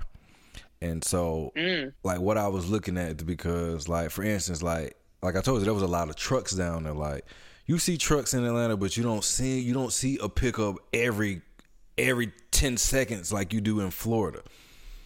But everybody had trucks. Everybody had loud trucks. Everybody had big trucks, like the super duty, heavy duty, where it's like, you could tell they probably got a diesel engine in it or whatever. It's just like, why do we place our, like just why do people place their values in certain things? And not just the trucks, but like just family and like what they deem is a good vacation or what they want to do or what they want out of life, like those type of values. And it's a lot of things I thought about while I was down there just watching. And I was watching some of like the family, because like I said, the demographic there is a largely white population. A lot of the tourists were white too, but I was just watching like how some of the families came in, like a group of like maybe 12, 16, all dressed in the same colors, taking pictures and doing things like that. And I know that's not native to them, but for whatever reason, I just thought about it there because there seemed to be a lot of it. But it is vacation, so maybe that's what people do. But I also know it is like how everybody had cars that were similar, like families had minivans, and why might they have chosen those choices, or just being in earshot of people's conversation and the things they're talking about. Like I happened to hear this guy. He was like, I think his name was Ben, from what I can remember, Ben or Bill. I'm gonna go with Ben. Ben sounds better. I was playing an award and I was walking back and it was like, hey, you're about retirement. Why don't you go ahead and retire? And then he said, I can't. I have 2 more college tuitions to pay for. Ooh, baby, jeez. Okay, so I'm not the only one. When he said, I just kind of turned my head back, like 2 more to pay for, like in full pay for. It just made me wonder, like how much was it? I'm pretty sure they weren't going to the community college. They're probably going to like a big school or like a state school at least. And just how they put their value in education and things like that. Like in that one instance, and just how they talked about it. Like for me to even fathom thinking about paying for school, yet alone twice, having that amount of money just kind of made me think, like, you have the amount of money to pay for college tuition twice? So it just kind of made me think, like, just like, where are our values and what are we doing? Yeah. I think that a lot of, like, when you were talking, I think that some things get born out of, like, practicality or necessity, and then it evolves into then some aspects become recreational. Like when you were talking about the trucks, I mean, it probably started with functionality because maybe they pull their boats because they're a boat city. Yeah, pull boats, or need some place to have ATVs. They have 4-wheelers, or maybe they chop lumber and stuff like that. And then it's like, oh well, if I need to have a pickup truck, let me make it the pickup truck that I want it to have and that I want to have. And they start, doing modifications and additions to make it be the aesthetic that they want to have it. And so I feel like that's where a lot, like some of those are born out of. But yeah, the value on one, even if I'm retirement age and I still have 2 college tuitions to pay, I mean, I understand valuing education, but you couldn't figure out a different way to get that income so you wouldn't have to work additionally for 2 college tuitions? Like, are they twins? Are they going to college at the same time? Or are you looking at, you have 1 senior and then you have a freshman coming 4 years later, so you're working like 8 additional, no, it wouldn't even be 8 additional years because then they have 4 years. No, it would be 8 additional years. Depending on what they're going to school for. Yeah, and so it's just like, that's wild. Like, I get valuing education, but I mean, it does make me wonder, like, well, what was the plan? And I mean, maybe there was a plan and it just fell through, like whatever it is. But I mean, yeah, that type of dedication to, I know that I have to do this for my kids, that is a value that I don't think is present in all communities. And I think it's not present in all communities for different reasons. It's like, I feel like if you talk to children of immigrants, I feel like I would get a lot of, if you're not an attorney, if you're not an engineer, if you're not a banker or a teacher, you're a bum, or a doctor, like you're a bum. Oh, like that's man. what that's all what a lot of like parents from African nations, parents from Caribbean nations, that's all that they see. That's all a lot of them see.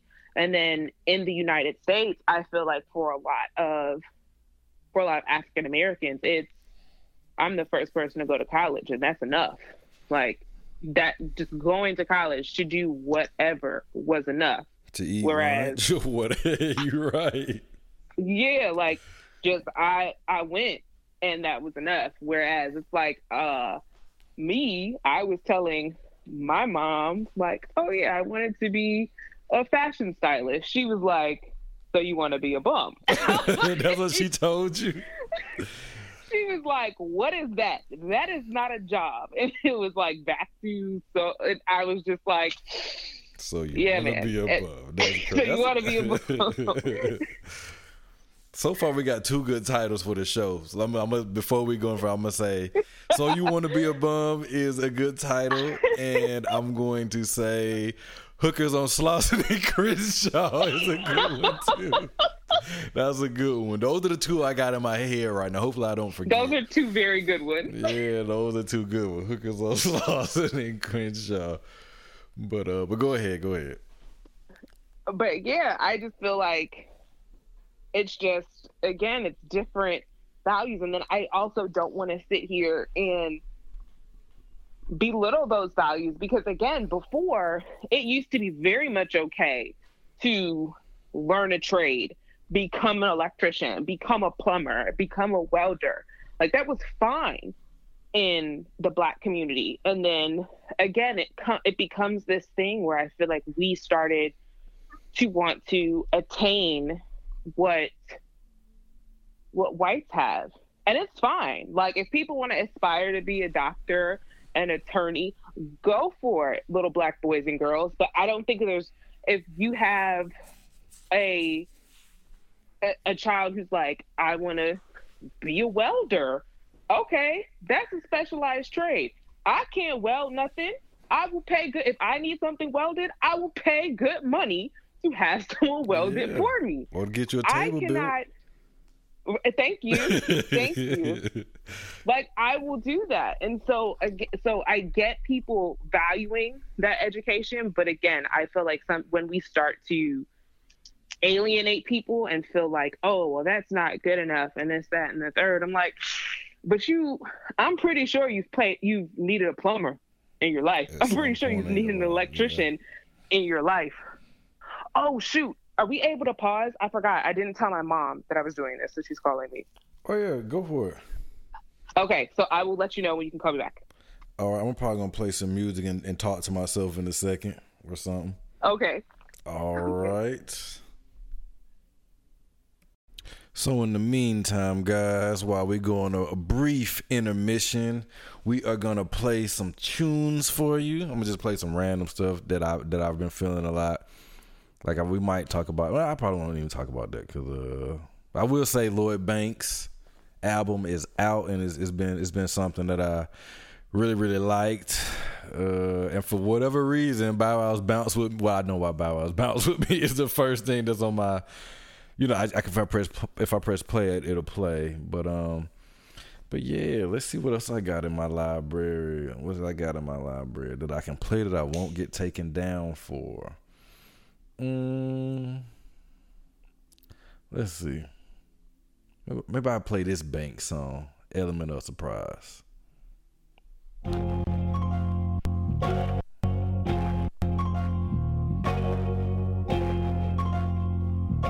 how high the volume is on this joker. Turn it down just a little. I don't know if y'all know, but I'm a huge Lloyd Banks fan. I don't own the rights to any of this music, so I gotta talk over it. I gotta keep the conversation going. You guys just keep writing in, like for the listener mail. You guys know how to find us on Instagram, Twitter, email. Reach out, like, share, and subscribe. I highly appreciate that. They all the same, can't tell them apart with rollies frontin'. How you gon' threaten me with relevance? I left already. Separated from entertainment, now my head is steady. The industry. What else I got going? Let's switch it up again. This is why I need a DJ out. Necessary. You gas your favorite debate me, I make a casket out of. Don't compare me to niggas without a classic album. It don't matter how long I'm missing, they'll ask about them. Fuck all that new drip, jewelry under my jacket. You want $100,000 wrist? Better be careful, it goes down around this Jeezy up in this thing. Let's see. It's called Therapy for My Soul. Hopefully I don't get taken down for playing this one either, because I don't own the rights to this music. Yeah. But it's something that I think about. It's a song that's near and dear to me. Great beat, great story behind it. I feel like Jesus was evolving when he did this. He's trying to heal. He's getting there. Yeah. He's always been good at telling stories anyway, though.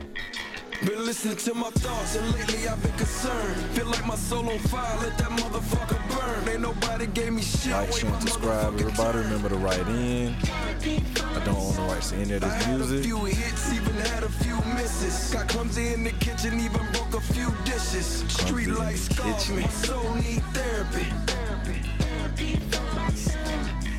I ain't never been the one to complain, that's when I lose. Made moves and paid dues, walk in my shoes. Don't own the rights to any of this music, so please don't take I was drowning and I threw me a float. I really saved just trying to get through my brief intermission. That's on my legacy. Never fucked over nobody to make a better me. If you ask what happened with King, we grew apart. Tried to sue, he took me to court, shit broke my heart. Same nigga, you made a millionaire. Sue you for millions. Main man and he wanted all, none for my children. In 1-5. Let's play some off Lupe. This is something I wanted to play for a long time anyway. It just makes me think. It's called Homemade. Have you ever asked yourself where the world is? I know we're going through a lot of songs right now. Like, where are we? Like, where does the planet fit amongst all the stars? I might be alright with this one. Who knows? Super brain freeze. But an easier question than that is to ask yourself where we sit in the sea of art history. Like, that's tangible, that's man-made. Man-made art, so the history of it, we sit in. Another, like, sort of framework to dwell on is, like, where do we live? You know, we live in a house. That's interesting. It's all about perspective. Everything's about perspective. Is what you define as a house. Just think about that. But for someone that grew up on the opposite side of the world, what they grew up in, they think of as a house, a kitchen, a living room, a roof, a door, etc. Just shit to think about, you know. Whole bullet point is, the world inside it is man-made. It's all metaphoric. Man has flaws. Man loves power. Everything is man-made. And what's more dangerous than that? Where is it? But as I digress.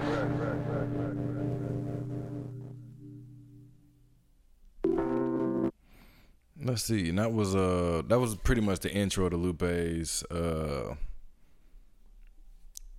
latest piece of work with him and Kaylin Ellis, and it's called House, featuring Virgil Abloh. But let me see if I can find what I'm looking for. I think it's this one. Nope, it's not that one. Is it this one? Nope. That's another good song to kind of play, so I love that song. Nope, not that one.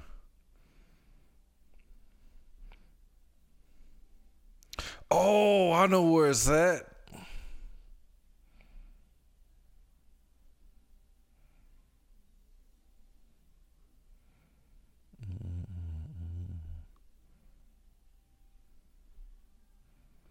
Anyway, where is it?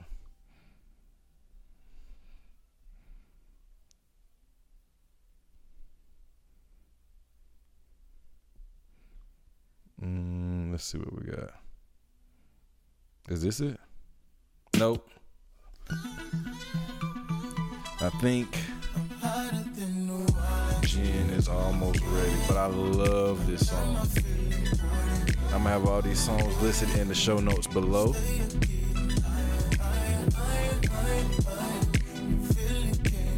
But I love this song. This is Lucky Day featuring K Tronada. If you're not familiar with K Tronada, you need to get familiar with K Tronada.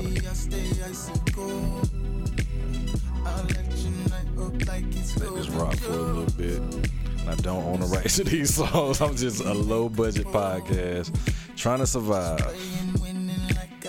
Let's see what label this is on.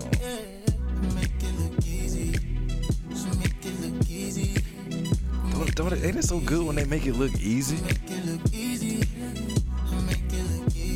Takes a special type of woman to make it look easy. Anyway, guys, let me go ahead and get Jen back on the song. Thanks for being with us through our brief intermission. Try to fade this one out if I can. Back in hindsight.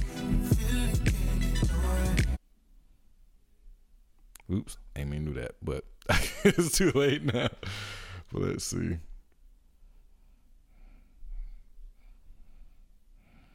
Doo-doo. Doo-doo.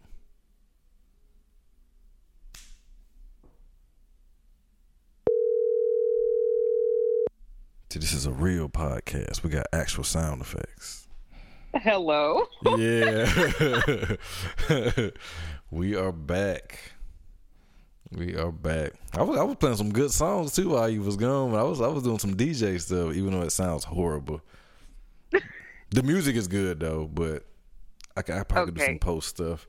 But yeah, we was talking about values. Yeah, but to me, but like I said, that just from hearing that conversation and just watching and observing the world around me, it just got me to thinking, just like what was important to people. And one thing I can say what's unique to all races, cultures, and creeds is family. That's something that I always see that is important. That's usually number one high on the list. But I think it's more so because I saw families with both parents there, you know? And it just got me to thinking, like, they value family. They value whatever it is that's keeping them together so much because, like I said, I saw moms and dads. It wasn't just like, I did see single moms. I did see dads with their kids by themselves, but I saw for the vast majority of the time, because that's, like I said, it's a vacation town, just families. Even the grandmas were there. Like, everybody was there, but it just made me think. It just got me to thinking, like, where people, how much thought we put into certain things. So I don't know, but like I said, that's pretty much sums up my my Florida adventures. That you'll be hearing more stories from me. Now y'all heard me talk about Florida Man on the podcast, so you know the shit is wild. So you know that's gonna be it for that. Anyway, let's segue into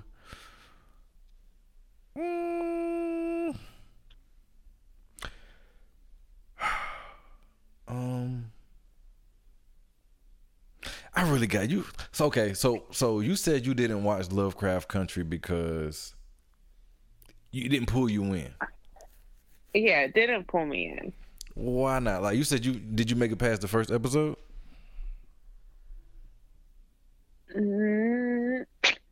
I think I did.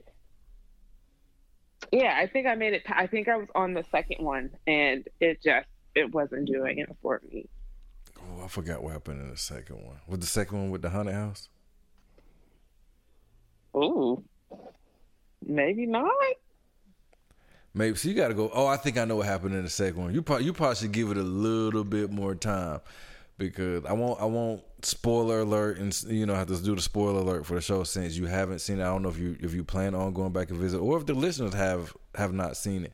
But it is something I'm probably going to talk about on the show at some point. But there were some important talk points from there that I did want to talk about. And because, it's kind of like, have you seen Watchmen? I haven't. I remember you asking that. It's like, I remember seeing like the opening of it and never going back. Never actually watching the whole thing. But I remember thinking the opening was like super cool and knowing that I wanted to see it, but I never did it. Back. It's all right, but I will say, just because I am gonna say this type before a later day, but it just reminded me of how much history, because both shows are set around Tulsa in like the Jim Crow era. So it just made me think and made me want to do some digging into my own family history. Because like I said earlier, like a lot of black people can't trace their family back, but only so far.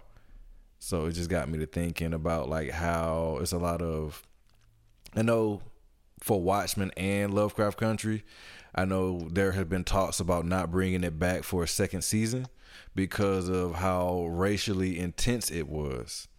Like, forget all the other stuff that's going on in there, but like the race. But it all goes back to what I said earlier, like how people want their football, their baseball, their superheroes without the politics involved. And I think that, you know, Watchmen and Lovecraft Country was a good way to show America who it really is. Like putting the medicine in the candy. No one wants. Well, I don't want to say no one. Excuse me. We know who does not want to see it. The same reason why they're arguing about teaching critical race theory in schools, but it literally makes no sense, and that's why this whole Juneteenth being a federal holiday thing, again, performative, because you want to make Juneteenth a federal holiday, but you don't want to teach critical race theory in schools. It makes no sense. So people were just, who knows what we're celebrating this for. It's just now people have another day off, but we don't want to talk about why this day off is important. So wait. We're going to be off for Juneteenth? Well, Juneteenth, I don't know. I mean, of course, I don't know. I mean, if it's a federal holiday, because again, it depends on the industry that you're in. Because working in hospitality, when I worked on property level, that shit doesn't matter. Like, if we wanted to have it off, we would have to take PTO. It wasn't a paid holiday. But then when I made it to corporate, we had those days off, and they were paid holidays.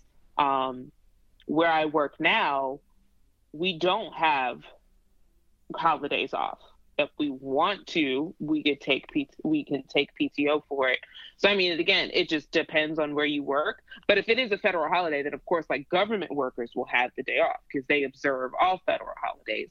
But it's now some, you know, it's a choice, and then I think it'll be telling about your company for the companies who do elect to give you, to make that a paid holiday versus the companies that don't elect to make that a paid holiday.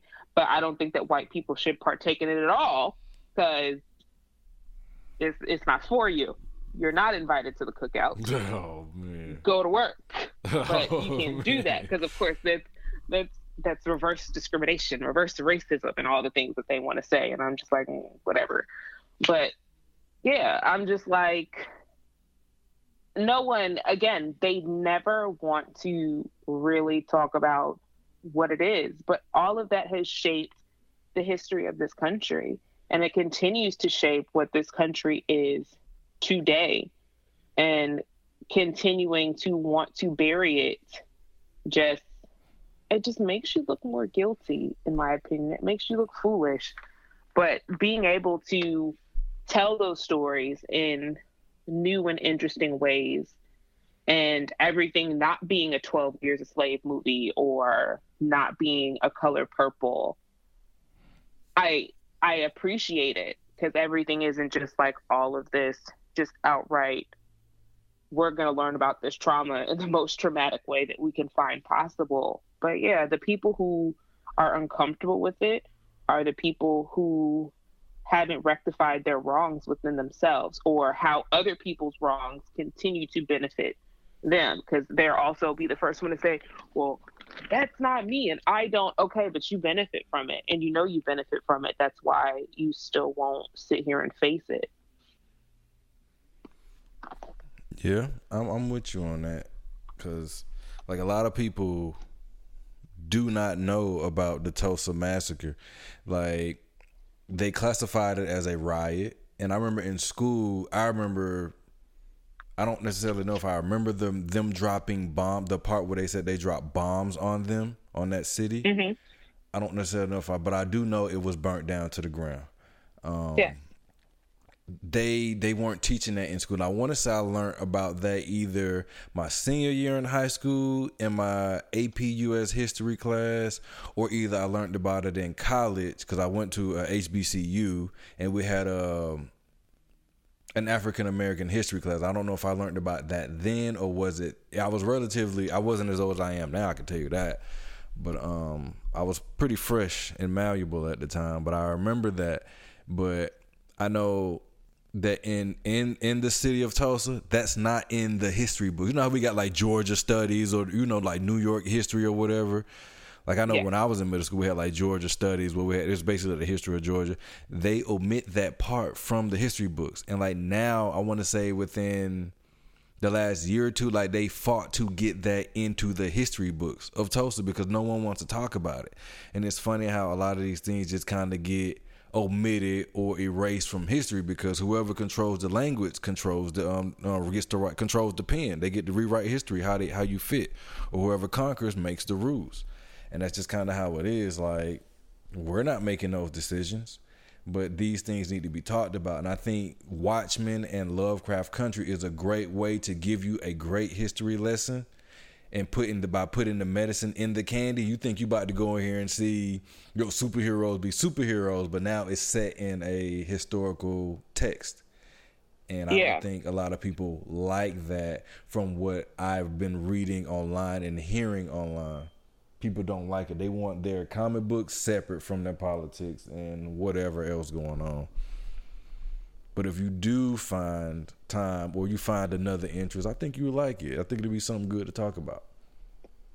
I did. So I just went on my HBO Max app and I added it to my watch list. So I will definitely give it another try. Because I know we talked about watching like back in December, but we never got around to it. And I'm just getting around to it. I finished it already, but I'm definitely going to rewatch it again to see what I missed because it's just so much we don't know. We only know pretty much what we've been taught. Yeah.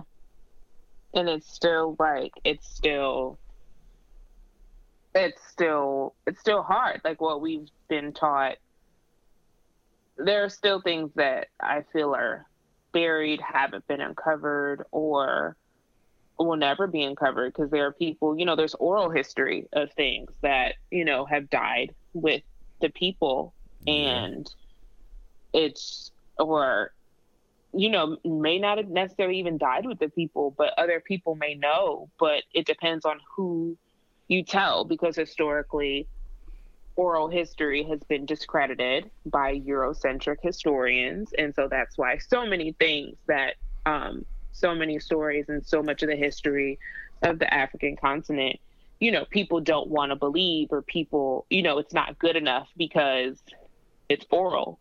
I'm just like, okay. And so like, it's rough and it sucks, but I'm happy that we are at least coming to there are some people who are brave enough to make these, again, whether it's a documentary, whether it's a series where you're trying to make it more entertaining but based in truth, that people are at least coming forward and we're learning some of it. And I think it's important, and I think we have to continue to stand up for that and continue to press for it and push through and ask for real things. And making Juneteenth a federal holiday is not one of them. But again, demand for that accountability. Like, we absolutely have to do it. Yeah, and it's funny, I know one of my friends at work, he was telling me that they've always celebrated Juneteenth. I've never celebrated Juneteenth, and I found out what it was relatively late in life. We learned about it in my AP US history class, because they have a brief stint where they talk about the Jim Crow era and Black history and things like that. But this is Atlanta, so they talk about it a lot. But we're still being educated on it, and I hate to keep saying it because I don't want people to think like I'm just against white people, because I do like white people, and I don't think everybody's like that. But a lot of these things are not created by Black minds or minority minds. Like, this is just the education system because that's what it's always been, and we didn't make the rules, they did.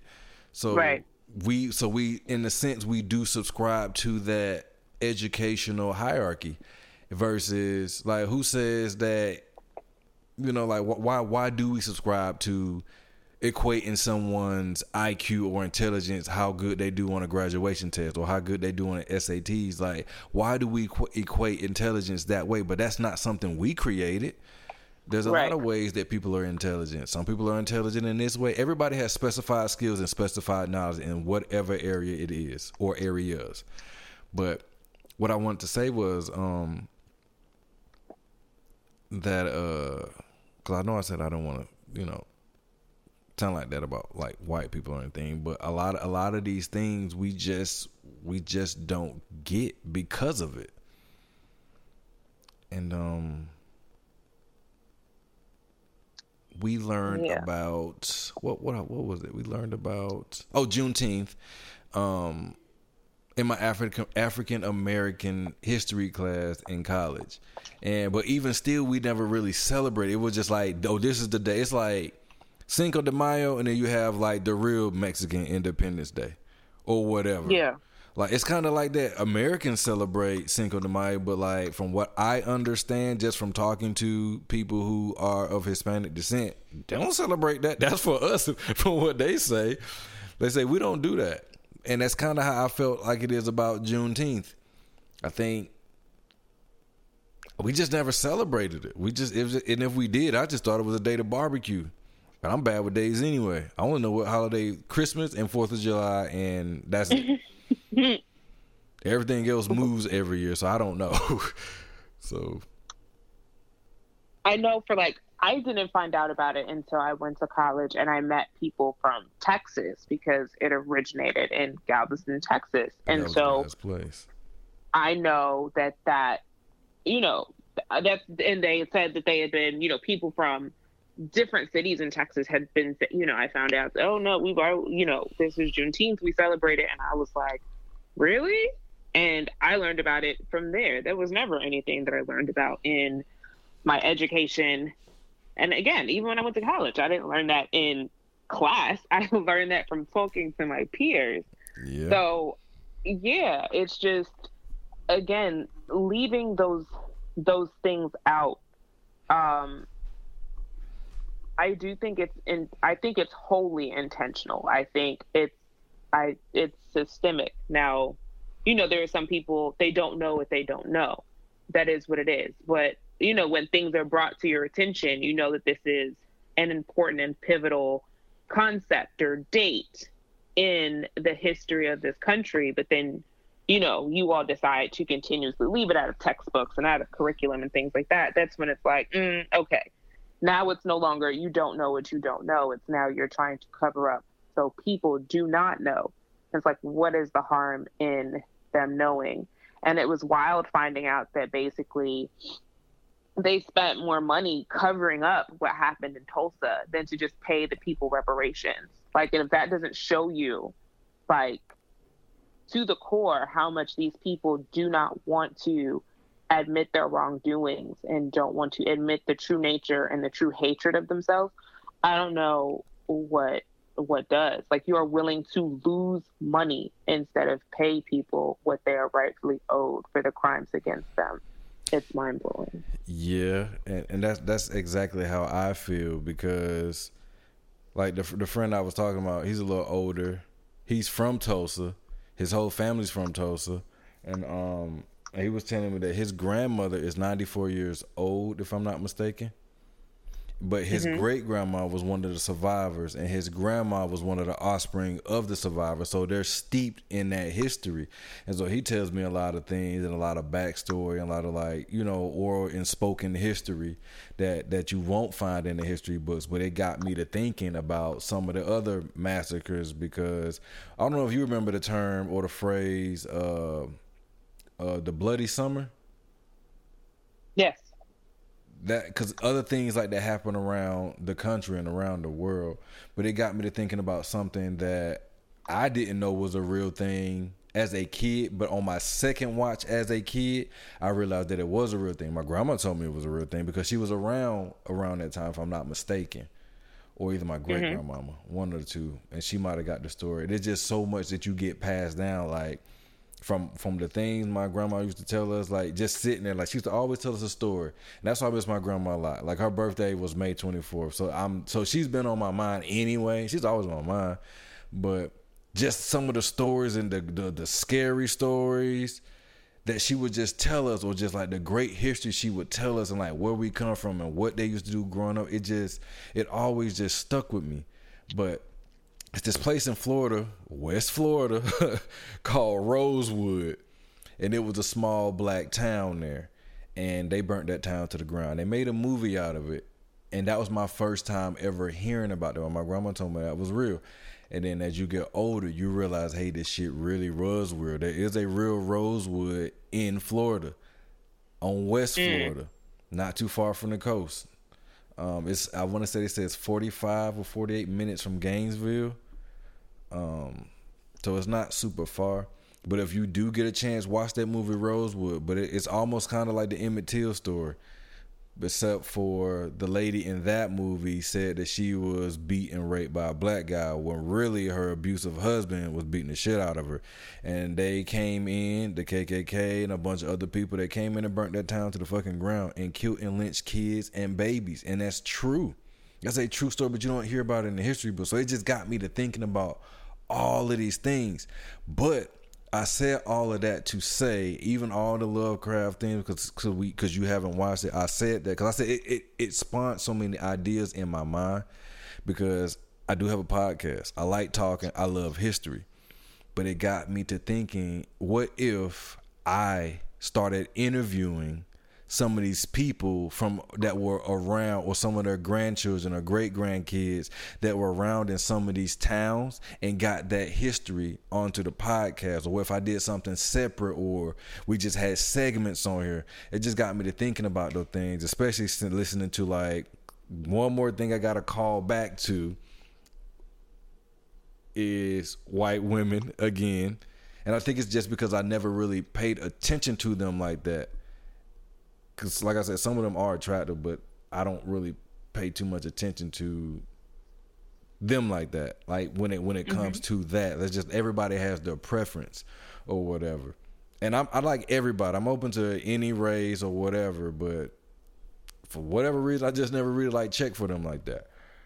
Probably because for a vast majority of my life, all I was around was black people, so I never really, I had the opportunities besides on TV. Hence Sandra Bullock, who's the top one for me. That was my top crush growing up for like white women, and I got others for other races, but we'll get to that later.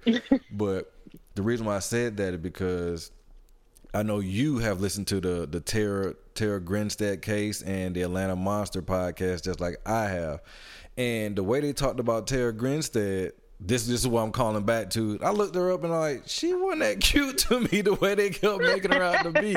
And I hate to say that about someone who's no longer on this earth, but the way they talked about her, and that also goes back to your values and, like you said, the asymmetrical face and all of these things.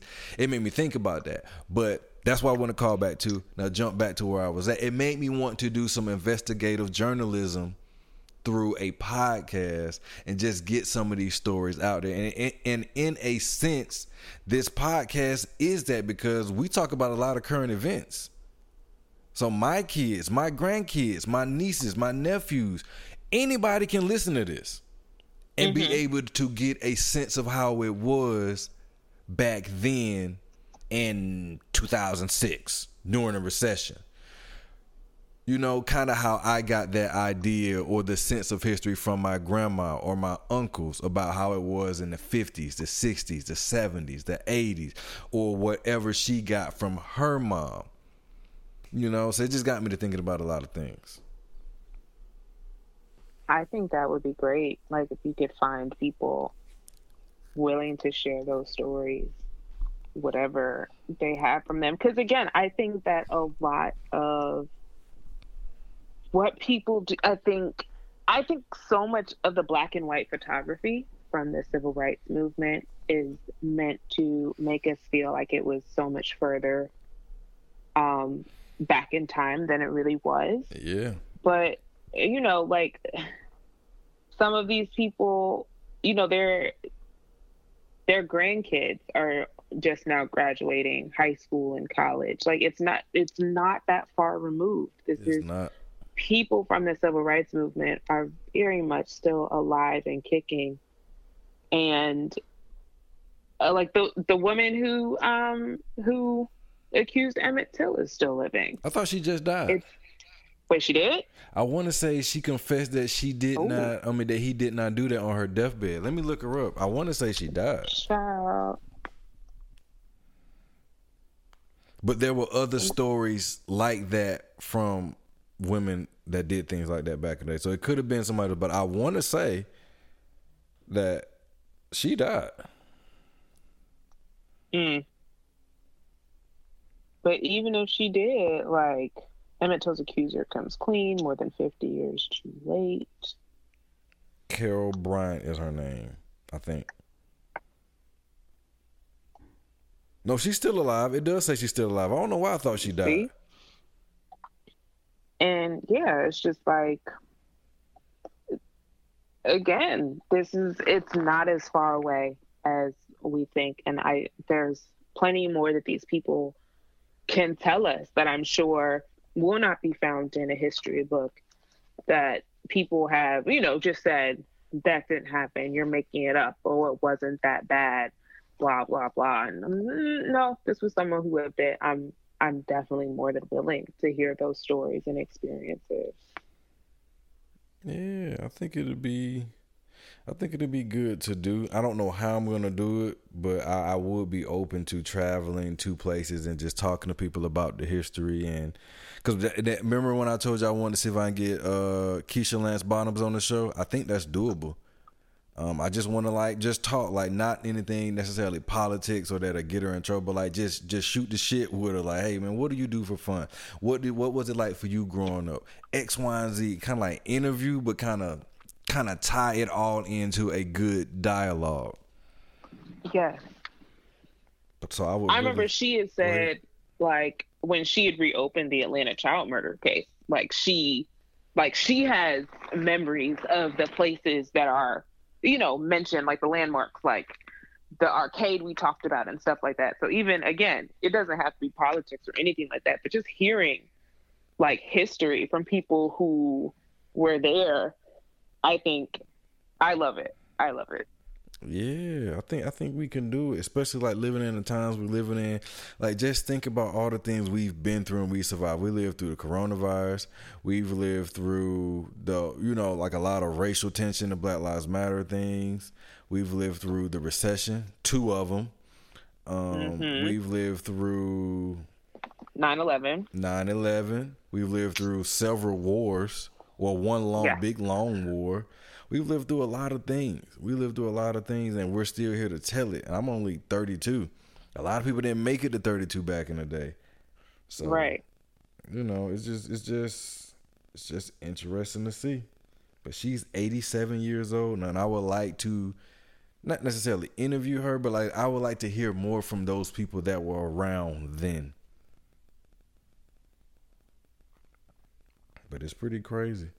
But yep, so all of these things got me to thinking about, just because I know a lot of people listening to these things, and yeah, we crack jokes. We always have serious conversations, but sometimes I feel like we need to have certain conversations also. Mm-hmm. Let's see. But yeah, check out Rosewood if you can, guys. It's a really good movie. It might make you cry. It's sad. They got a lot of popular or famous black actors in it when they were not so big, like Don Cheadle. Ving Rhames is in there. Esther Rowe, everybody's grandma. Yeah. Who else? They got a lot of good people in there, and they just kind of just teach you. And I don't know if I feel this way because I grew up in the South, so we've heard all of these stories, like Mississippi, Alabama, Georgia, South Carolina, Florida, just how it was. I don't know if it's just different because I'm a Southern kid. I grew up in Atlanta. Born and raised. So these are common things we talked about, how the weather. Yeah. And I mean, you're saying these are common things that you talked about, but then again, there are other people from the South and it's not a common thing. They don't talk about it because it doesn't affect them the same. They were on the other side of it. So it's it's not talked about, but their history is talked about in school. Like, their history is taught. Like, it is mandatory that you know these things about these people, and you're supposed to think that Ben Franklin and George Washington and Thomas Edison are these great people, but you're not taught about past labor from enslaved people, all the wonderful contributions that Black people have given to this country, to this world, outside of George Washington Carver and the Peanut, and outside of Martin Luther King, who was still murdered.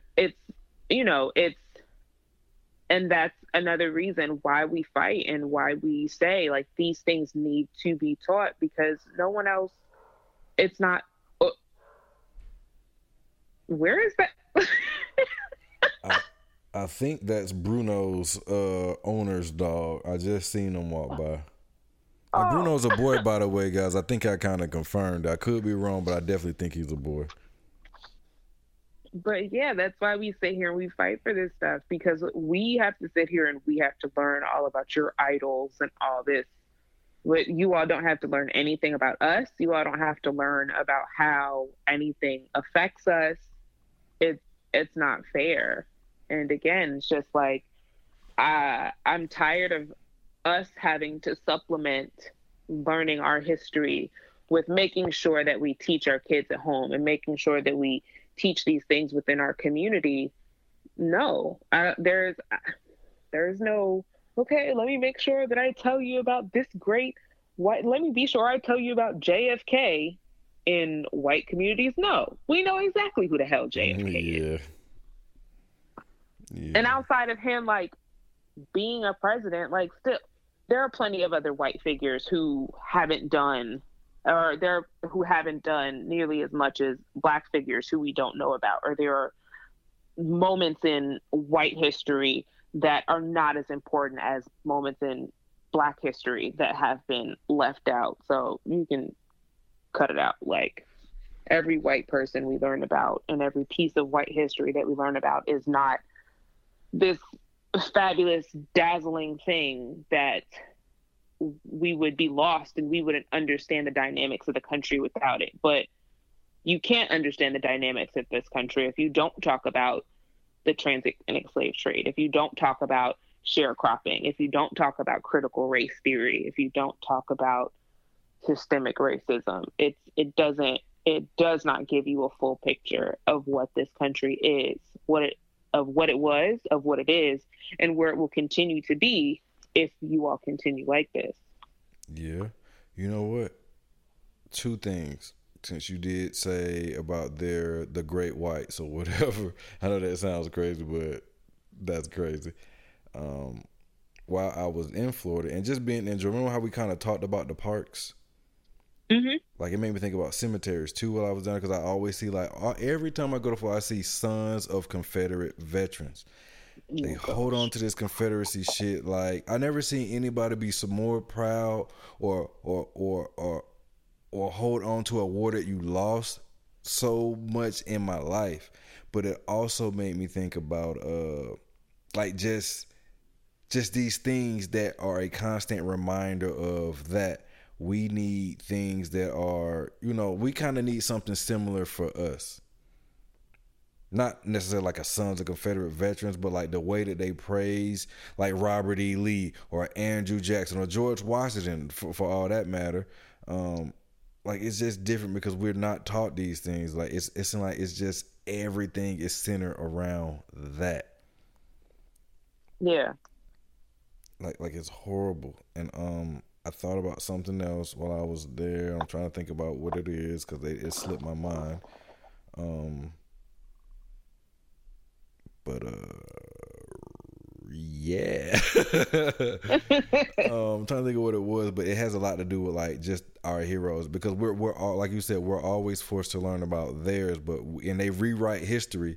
Because in the show Lovecraft Country, like, I'm pretty sure you've heard these things before, but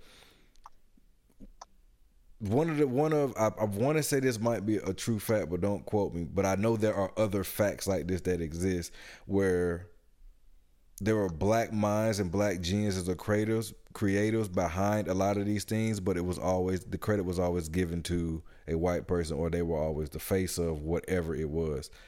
And that's something that I would like people to know more about. Like, people always say, we built this country. No, black people built this country. We designed the plans for the White House. We built the fucking White House by force. We designed the plans for DC. We designed the plans for a lot of shit. The clock, the traffic light, a lot of shit, the first cell phone, but we don't always get credit for a lot of the things that come from blackness. And it just really makes you think. And I all of these things came to my mind while I was in Florida, which is crazy. So yeah. I think that was it. But there was one more thing, but I don't know. I think it goes back to Florida too. But I don't know. Oh, I know what it was. This has nothing to do with Florida. Oh. Do you feel like talking about the do-rags and bonnets thing again? Because we were supposed to finish it, but it might be dead now. Yeah, we can. I mean, yeah, we can. I just listening, because we did get some listener mail about that, and I get why people are up in arms about it, but I'm gonna have to play devil's advocate like I do on most shows, or just in general. Like I have to do it just so we can kind of argue both sides. From the men, they always said for years we've been criticized and bashed about our do-rags and wearing wave caps and having a long tail in the back, and like now it's kind of like on the women. But from what I'm getting from the women is that it's too many people policing women. But my thing is, why is it okay for that same thing to be done to a man? But I also think that that's another question that we should have when there's like more women and more men on. Wait, say that again? Like growing up, people always say, "Oh, you wears that dang do-rag." People would bash men about wearing do-rag in public places. Now women got they bonnets and scarves, and like some of the listener mail and just talking to more women who participate in said activities, and why they do it. A lot of the what I got from it was that it's a lot of people policing women and in women business or telling women what they can and cannot do, the same way they kind of police the bodies or whatever. But I was like, no one was saying that when men were wearing do-rags and y'all was kicking our backs saying about it, Who was saying that about men? Man, every time I like for me, at least from what I experienced, I've had hair for a large majority of my life, and I had braids in the past, and I'm probably going back to them soon. But you have to wear a do-rag at some point in your life. Most dudes who have waves had it, but like in the 90s, do-rags were a part of like fashion. Like you wore that shit like it was a coat. So there were instances where like people would like kind of clown me for it, or like have something to say. You don't wear that out in public. You need to leave that at home. The same thing they're saying about women's bonnets, they were saying about men's do-rag back in the 80s and 90s and early 2000s. Okay, did you all speak up for yourselves, gentlemen? I mean, clearly you all haven't stopped, because you all still doing it today. Me, I guess I was too young to even know it was a thing. But like thinking back on it now, and I'm just like, the things that we're talking about now, just like, I don't know, because some people thought wearing the do-rags is ghetto. Some people think wearing the bonnets is ghetto, but it's or whatever it is, and I hate that word, but that's what people say, and I think that, I don't know. And I mean, that's understandable. If someone wants to wear their do-rag, they want to wear their do-rag. I don't think that it's up for policing just as much as a bonnet isn't up for policing. But I still think that historically, Black women have still been critiqued more than Black men by everybody. So I think that still plays into it, because at the end of the day, there's intersectionality of oppression. So Black people are oppressed because we're Black, but on top of oppression from our race, women are oppressed for being women. And so there are things that men get away with patriarchy and with male privilege that women will not get away with. And so because of that, I do think that the bonnet discussion and just women's looks and Black women's looks in general still have been critiqued harder than that of men, than that of Black men. And so I think that also plays into it. But I think there's a time and place for everything. Walmart, your flight, whatever. Who cares? Who cares? Like, it's not that big of a deal. Again, like I said, I wore my bonnet all the way up until I was getting ready to go to the wedding. Now, if I wore my bonnet to the wedding, now it's like, what are you doing? That's what you draw the line. Yeah, like that wouldn't have been appropriate. But the critiquing, yes, it does go on both sides. I've definitely seen it. But I do think that with most things for Black women are harsher than that for Black men. Because again, it's that intersectionality of oppression. They say we're doubly cursed. We're Black and we're women. Yeah. And so we're oppressed 2 times over. And I agree. I honestly feel like people should be able to do whatever they want when they want. As long as you're not interfering with anybody else, to me it don't really matter. But I guess just like I said, just listening to women and the men on the subject is like, I guess the men want answers and the women want freedom to be women. However, whatever that looks like, however that feels, I think that's kind of what they're looking for. And just talking to some women that are not on the podcast, just how they felt about it. Like, everyone had mixed feelings about it. Everyone had lines off, we don't want to see you in the airport with it. We don't want to see you in the grocery store. We don't need to see you in your hospital visit with it. And then some people saying, like, what if you're traveling? What if she just got her hair done? It was a lot of different things. And I understand why people wear bonnets. I understand why people wear do-rags. More so, than most people do, but it was just a lot. And I seen a lot of other, the funny thing to me was that there are women saying a lot of these comments about other women, more so than I see the men doing it. And there are women like defending it, and there's women like condemning it. And it's just interesting to see. That's why I was like, I don't necessarily know if we're gonna talk about it again, because we kind of feel the same way about it, but we would need somebody who feels the opposite, or somebodies that feel the opposite. But in the grand scheme of things, is it super important to us? I don't know. But it was worth a mention because it's kind of current events. I am going back and I'm trying to find like the tweets that I had seen, like really, really delving a little deeper into it, and I cannot. I'm gonna find it though, and I'm gonna read them. I think one of them was like a legit article about the policing of Black women's looks, but I'll find it eventually. Okay.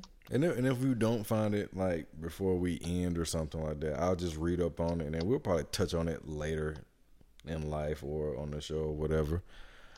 I don't know. But while you were gone, I did play a Lloyd Banks song. I didn't play anything off his new album, but I told the listeners that it was out. Did you listen to it? I still have not listened to it. Oh, man. You're not from New York. I knew you were from Jersey. You're from East Orange, aren't you? Whatever. No. I did like his album, but I played the Lloyd Banks song off of the Griselda, or the what is it? The BFS, BFS. I don't know, whatever it is. Little compilation that they had. Mm-hmm. But it was pretty good. But I was just going through a couple of songs. But check that out. And I might play him as one of my sleeper songs. Well, not sleeper songs, but songs of the week too. But I don't know. That was pretty good. And that was another segment I meant to tell you that I wanted to introduce to the show, but I'm not quite sure what it is. Now, I got to start writing things down because it be so much, as you can see, like it be so much stuff going through my head. Like sometimes I just be standing off just thinking about the next show. And like I said, I got the next 4 or 5 shows kind of lined up already, what I want to talk about. And sometimes I'll just steal from episode 56 to put something in now or go back and revisit a topic that I didn't get to touch on from 21 or 52 or whatever. But it's always something going through my mind. So I don't know. But let's see what else I got here on the docket. I think we might have hit everything that we need to talk about. Only thing we didn't do is men talk, but I guess we kind of talked about that in listener mail because there will be an all male show coming up soon, and you know we're gonna get some more people on the show. I think that might be it. I think we hit everything. Oh, one more thing. Okay. Should jobs make getting the COVID-19 vaccine mandatory? This is a big fat no for me. I mean, I think like jobs don't ask about any. I've never worked somewhere where they ask for your vaccination record. Well, I'm gonna say this because I do work in healthcare. When I got hired, they did ask for my vaccine record, but they do make us get flu shots every year around October. And I know the next big thing that's on the docket, that's a hot topic, is whether they should make COVID vaccines mandatory. And I think I think to me, it just seems like a good way to be able to, for jobs, because most people have a job in America, to get the vaccine. That's a good way to get the numbers that you want if you're making it mandatory, get vaccinated or don't come back to work. And I don't think you should be able to do that because the longer this goes on, the more and more we start hearing about people having these adverse side effects or different strands. And then so now we got to get another shot because this other strand coming out. Like, what exactly are we putting into our bodies and why? But I think everybody should have the right to choose. And I thought about this, like the same way we give women my body, my choice, I think that should apply for everybody across the board for whatever it is. If you don't want to put something in your body, you don't want to kill something in your body, that's your prerogative. But you should not enforce your views on everybody else. Like if you want it, get it. If you don't. I'm fine with wearing my mask, but I don't want anybody to force me to do something. And right now I'm just thinking about, like, if they do it, do I continue to work at my job and just be, go full time at this? Do I have the funds to survive? And they kind of put you in a predicament to where they do it, and they use all this legal jargon or this legalese to justify or to make it seem like a thing isn't really a thing. But I know how to talk in circles too, and I know how to read in circles too. So it's, to me, I don't think they should make it mandatory. I think they should make it optional. But my thing is, if masks have been proven to work, why do we need to do it? I'm fine with wearing my mask. I feel great. I have no complaints. But don't force your opinions on other people to where it's like changing their lifestyle. It's one thing to talk about your opinion and debate, but when you're inflicting or imposing your will on somebody or taking away their right to choose, that's something for me. But so what about all the other vaccines that you've been required to take? I mean, I know it's different because now we're adults, but what about all the vaccines that children are required to take to enroll in school and things of that nature? Do you just want more time to figure out and more testing of the vaccine, more data on what the side effects are? Because eventually it's going to come to a point where this is going to be something that's required. Again, maybe not for adults who have jobs, but to go back to colleges, they were saying you needed to have a COVID-19 vaccine. But what difference is it from any other vaccine that you had to have? When I entered college, I had to submit my vaccination record. And I mean, it's the vaccine. I mean, all those vaccines had the same end goal to help protect you from getting some type of disease. And so that's still the same. It's the same end goal of the COVID-19 vaccine. But again, maybe because it has, this has only been a thing for a little over a year now. Mm-hmm. So, I can understand maybe where people are like more testing. We want to see how it affects the body for a while longer, but I'm pretty sure that eventually it's going to get to be where it's mandatory for certain things. And I don't see how it's any different from any other vaccine we had to get in our adolescence. This is my counter to that. If I can swallow this damn Skittle. Growing up, like you said, we did not have a choice in whether we got those or not. But as an adult, we do have a say over our bodies. So I'm going to start with that. 2, when was the last time you met anybody in America with chickenpox? When was the last time there's been a measles outbreak? When was the last time there was a polio outbreak? Even though that's one of the more recent, epidemics or pandemics we've had, I haven't. And I don't know if I caught chickenpox on my own or did I get the vaccine and then got chickenpox. Me and my siblings, we all had it at the same time. But I'm saying that to say is there's this thing that they like to talk about, herd immunity.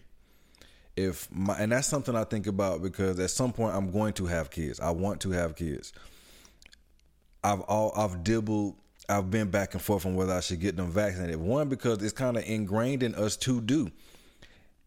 And that goes to my big point. I'm gonna say that for later, but that's kind of ingrained in us to do. It's kind of like, well, my mom got it, we got it, everybody had to get it. But that also goes, to us not changing the system. Like this is the way school has always worked. Do we really have a need for a chickenpox vaccine right now? Do we really have a need for a polio vaccine right now? Like what's the threat level for some of these diseases that we've gotten vaccines for in the past? Maybe hepatitis B, because that kind of floats around in certain populations. Like I know that's a thing in jail, hepatitis B or A, one of them, or C, one of them. Different things, maybe in a healthcare setting where you're flying people in and out, you get a lot of immigrants. In that case, yeah, I can kind of get it. But for me, it's just like, when are we, like for like some of those older vaccines, it's like, how often are we coming in contact with somebody who can potentially infect us with chickenpox? In other countries, yeah, we can get it. So maybe when you're traveling abroad, in the grand scheme of that, yeah. But I just feel like just some things we have not changed. Like there has to be a better way to do things. And I know there's like an anti-vaxxer movement. I know there's people who are just like in a position where like me that are in limbo. And I'm a science guy. I love science. I like that type of thing. But I would like to just have a bit more choice over what I put into my body. And I'm not against getting the COVID vaccine. I do want to give it a little bit more time. But I don't know how I feel about vaccinating my kids, because I honestly feel like the threat level for them getting some of these things is relatively low. But then again, you don't want to not get some of the vaccines that we've been gotten, and then your kid is sick or die. So it kind of puts you in a tough place. I mean, when you say like recently, have there been chickenpox outbreaks? Have there been like what is recent to you? Like for me, the last time I heard anybody having chickenpox was when I was in like 1st, 2nd grade, maybe even kindergarten. I don't know anybody that's had chickenpox. Like had chickenpox in their adulthood? I do know that there are But people who've had it in their adulthood, but I also heard about those people when I was a child. I do know people who've never been vaccinated and have never had chickenpox in their life, and I always say, hey, just be careful if it is. But what I'm saying is, like, when was the last time we had a chickenpox outbreak in America where we had to worry about it? I don't think that, but isn't the chickenpox vaccine required? I want to say it is. I'm not quite sure what. I know we got to have the Tdap is required to go to school for certain levels. One of your hepatitis. Like, I got my vaccine record somewhere around here, but I want to say chickenpox was a thing that was required. I could be wrong because, like I said, I got that when I was like in kindergarten, first grade, second grade at the most.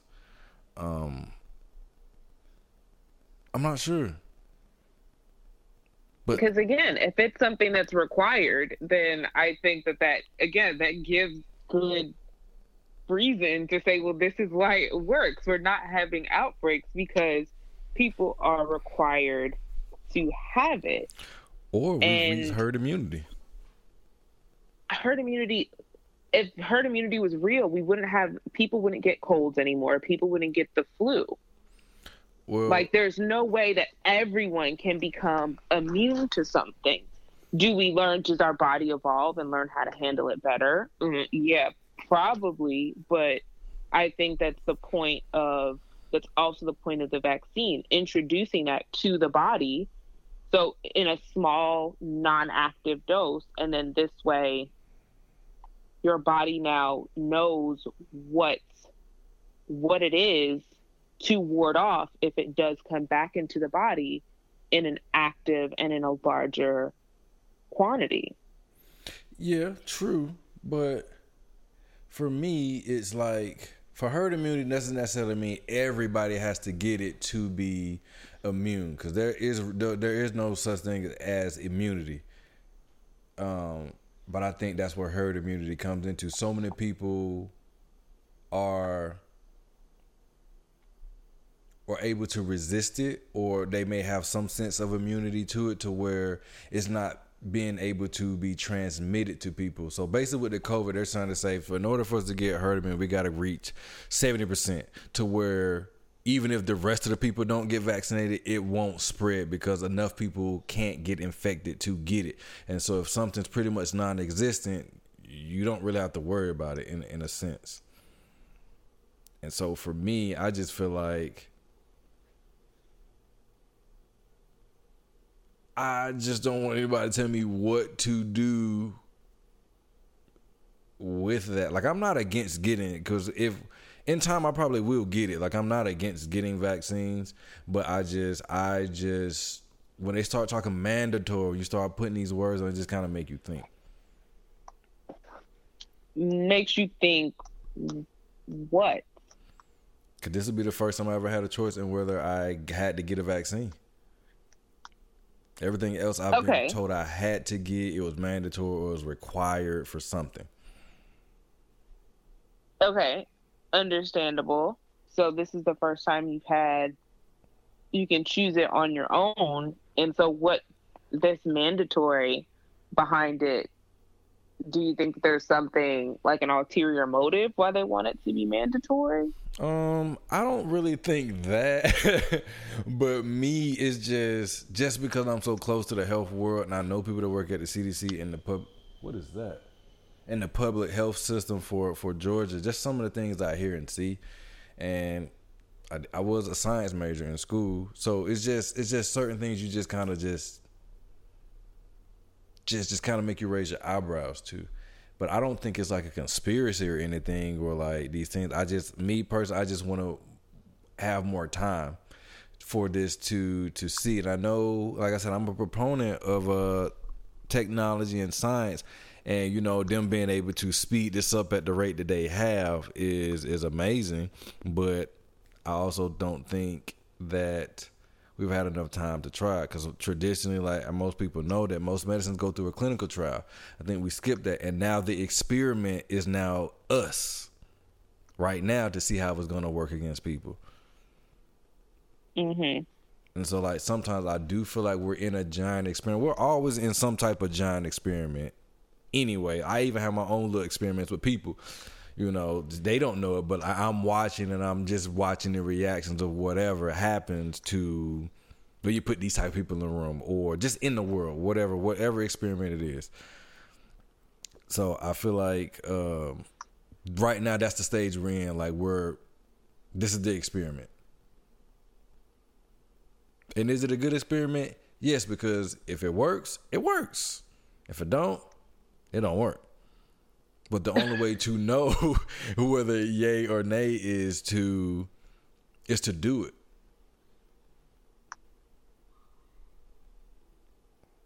I mean, yeah. So you gotta do it on people. Yeah, and I just hate that. And I'm glad that people volunteered to participate in getting the vaccine and helping us get to whatever level of herd immunity we're trying to get to. If we've reached, I don't think we have, but they say we got X amount of people vaccinated, which is good. But for me, I just know that right now this is the trial state. Like, for instance, I want to say it's either Prilosec, Zantac, or Prevacid that we've been hearing about since the 90s. They took that off the market. We've been prescribing it to our kids at my job, and they found out it was causing something. Because enough time has passed for them to say, hey, look, there's a real link between this. And right now, it's only been, 6 months, 7 months, 8 months? There's not enough time. That's a small sample size in a grand scheme of things. Versus when you have like whatever, it was either Prevacid, Zantac, something. It was like an acid reflux medicine we were taking, or a heartburn medicine that we've been prescribing. That now maybe 10, 20 years later, they're seeing the side effects of it. Like, remember those mesothelioma? If you are a victim of mesothelioma, like, that came from a place. Yeah. And that wasn't a thing maybe in the 50s and 60s, but in the 90s, that became a thing because more information was available. They had a longer time to kind of like do trial and error tests and, back up their theories and test their hypothesis. So, but it's like for us, the alternative, people didn't want to do it. What, wearing a mask? Wearing a mask, True. Staying behind in the house. True. Yeah, just acting like you had some sense and could follow directions. True, and that's the great thing about it, is that people can go back to acting a fool, but I don't know if that's necessarily a good thing. Like, I like life when people weren't acting a fool and everybody was in the house, like things were better. But I also feel like there's a large push because people simply don't want to wear masks. And I get you. I'm with you on it. Like, I don't necessarily want to wear it, but I don't necessarily not want to wear it either. But wearing a mask was something that I've always done for years before this even happened. Allergy season, I'm wearing a mask until it's over. Well into July, I was wearing a mask. Hot, cold, whatever, I was wearing it. But that's just me. Everybody's not like me, and they're like, hey, they can wear a mask. But I get it. I get it. And they feel like it's... Go ahead. Well, the last thing I was going to say was that I feel like a lot of the push and a lot of making this mandatory is going to be because people don't want to necessarily wear the mask, especially like in a healthcare setting. Like right now, they're experimenting with like people who are not patient facing or that are not in like basically won't see any patients cannot wear their mask if they've been vaccinated.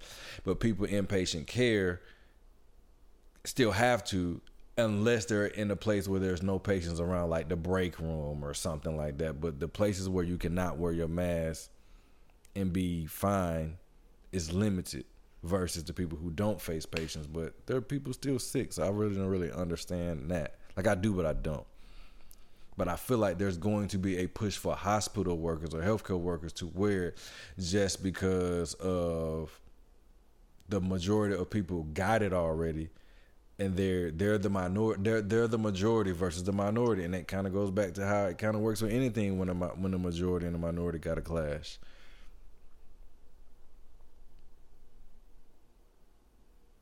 But don't. So the people, you don't think the anti-maskers, they don't have the same "my body, my choice" mentality that you do? You know what? I never really thought about it like that, but I do. I do feel like they do. And I guess that's where the dilemma is, right? And that's a good point. And it also is like, cause I also thought about something today when I was at work. Because like I said, most of the people I work around have been vaccinated from what I understand. And it is like, my body, my choice. Like they're the equal opposite of what I'm doing. And I know it was like a part of like, don't you want to do your part in helping stop this? Like I am. I'm just not doing that part. I wear my mask. That works just as fine. There's more than one way to skin a cat, and that's just kind of how I feel about it. True. Like, I don't think either one of the solutions is wrong, but telling people that it's mandatory, I guess, is a thing. Like, if they, like, right now I know they're releasing a lot of mask mandates. They're not telling you that you can't wear your mask. You can still wear it if you want to, and I'm probably still going to wear mine for a very long time. And right now they're not saying that you have to get the vaccine. It's kind of up to you. You do or you don't. But for somebody to say, hey, you have to do something for your body, like putting something in, like you have to wear clothes. I look at masks like now, like it's part of my wardrobe. Like I don't know too many places where you can go and not wear clothes unless it's like a nude beach or a swingers club or a strip club. Okay, but what difference does it make if you don't? Don't wear your mask? No, if you don't wear clothes. Me personally, I don't think we necessarily need clothes. Okay, but you're listening to someone tell you have to wear clothes, so you do that. True, and that also goes back to the system. That also goes back, this is just how things have been. So there are certain mandatory things you'll listen to, but other mandatory things you won't listen to. I'm gonna have to go with on that one. Yeah. Okay. Yeah, because like your mom said, you got to be home by 9. You got to eat your vegetables. These type of things. You just kind of do them or whatever, but you don't necessarily like them. Like I said, go ahead. Like there's supposed to be some semblance of it's supposed to be good for you. It is supposed to help you in some which way, shape, or form. You wear clothes so you don't get sunburned, so you don't get bubble gum stuck on your balls when you sit on the train. Like, yeah. So you don't so my boob doesn't get slammed in a door. True, and life is better. Cause did we talk about the like shaving your genitals? We talked about it on here. You talked about the possible sponsorship, but we have not actually talked about it. Okay, so we talked about the whole thing. Okay, but so there's a reason for clothes. As I've gotten older, I understand there's a reason because it protects you. But I think the mask protects you too. I think the vaccine protects you too. But I think they should just on this one. I think they should just give us a choice. I mean, I understand skepticism and wanting more time. I do get that. But it's the people who are skeptic, who don't believe it exists altogether. That's wild to me. And then the people who are skeptic and you don't want to get the vaccine, but then you also don't want to wear a mask. And I'm just like, okay, so you just don't want to do anything to try and help. And that's why I say you have to do one or the other. That's something I thought about too. Like you have to do one. You can't do neither one, but you have to do one maybe to help. And it's just, but I mean, again, I feel like a lot of the people who have this "my body, my choice," they're going to carry that on both the vaccine and the mask. But again, there are things that are mandatory. You go, every store you go into, no shirt, no shoes, no service. So you go into the store with the shirt and shoes, right? So you can follow that, but you don't follow the mask. Those are the things that that really, I just don't get it. And they won't, like how I just said to you, so you will follow some mandatory things, but you won't follow others. And you just said, yeah, I'll have to say yes. They will argue you down. And I'm just like, but this is like, you are listening to Walmart when they tell you, you have to have a shirt on in here. You have to have shoes on here. You'll listen to them for that, but you won't listen about a mask, and you're going to say things like, you can't breathe and all this other nonsense. And I'm like, you can, when plenty of people have shown that you can breathe just fine in a mask. Surgeons do surgery with masks for hours and they don't pass the hell out. Like, it's malarkey. Like, if you just are some type of awkward denier, Scientologist, something, then say that, please.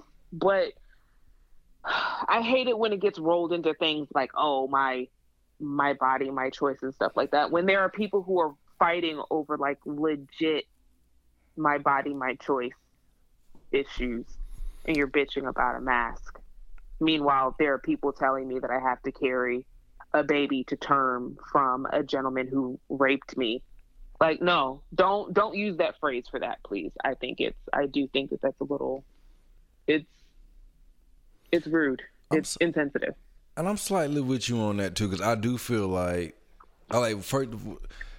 stuff like that is just different. Like abortion and putting something in your body, I classify those as two different things, even though it's the same as, we know, with the mask or not wanting to wear. But like, I think some things, like, we grew up, like, for as long as I can remember, I've been in clothes, so some things like we just grow up doing, like for some people, normal was like keeping the black people and white people separate. For some people, normal is not seeing anybody from a different race at all.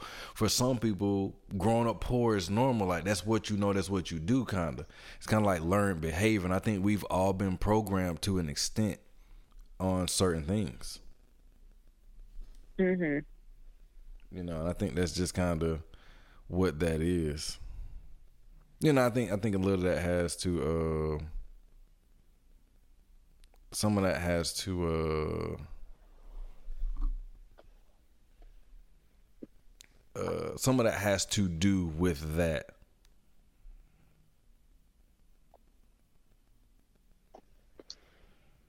I really want, now you really have me wondering if there are jobs that are making you get it. Well, I know the hospital in Houston is trying to get people to do it. I know that some of the workers who didn't get it put up a lawsuit, but they lost that case for whatever. Mm.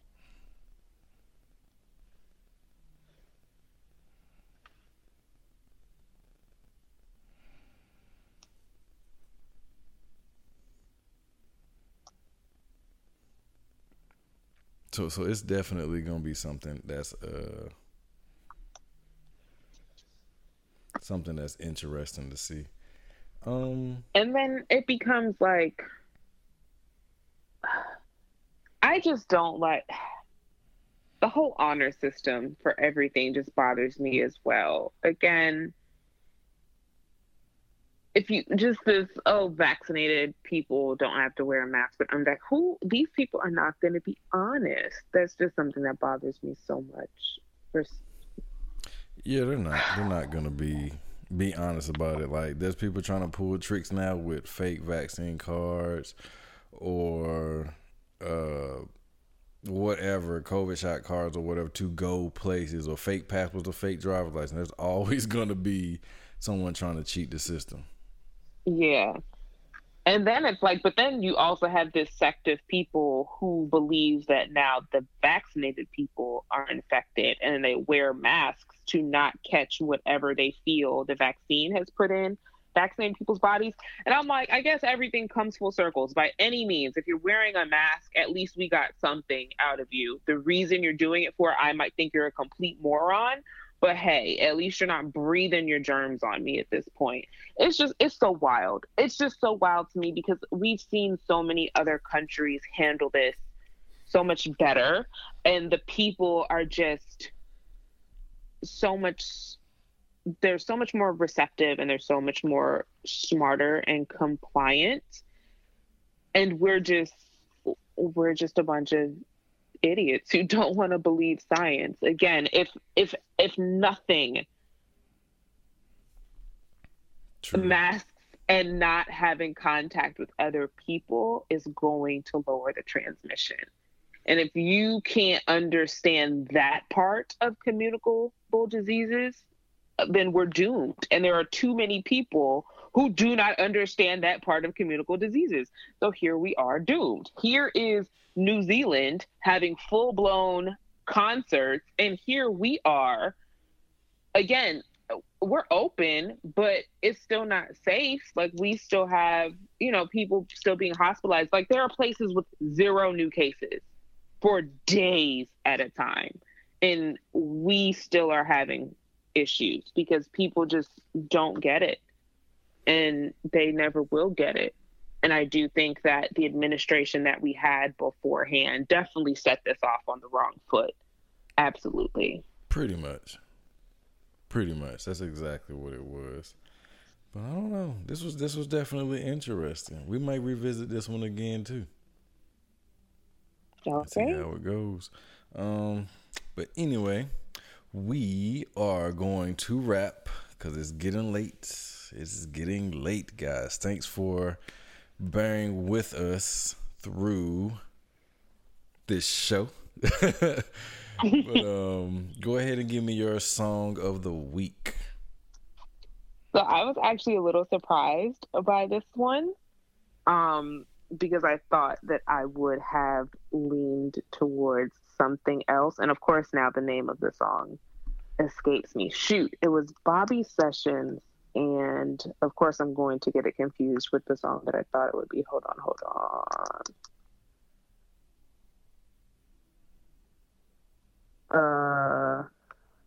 Okay, so it was from the album Manifest, and I thought that it would have been Gold Rolex because it features the wonderful Benny the Butcher. But my favorite song off the project was actually Heaven on Earth. Heaven on Earth? Samples, yes. It samples the Shy Lights, Have You Seen Her, like throughout the whole song. And I just think that it was I just liked how it was used, just like in the background.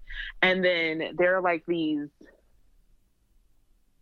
birds chirping at the end that remind me of the beginning portion of Michael Jackson's Break of Dawn. And so I think that those are two things that really make me like this. I mean, the whole song itself is good. Like everything in the middle. Again, I said he samples the Shy Lights throughout the whole song, but like his lyrics, like everything about the song is good. But it was just like those two things stood out to me, and I think they helped me like it a lot more. Okay. I'm about to check that one out. I don't know what my song of the week is gonna be. Oh my gosh. I don't. I thought it was gonna be because lately I've been playing a lot of rap, but I think I kind of want to get back to my my R&B or my chill music. But let's see. I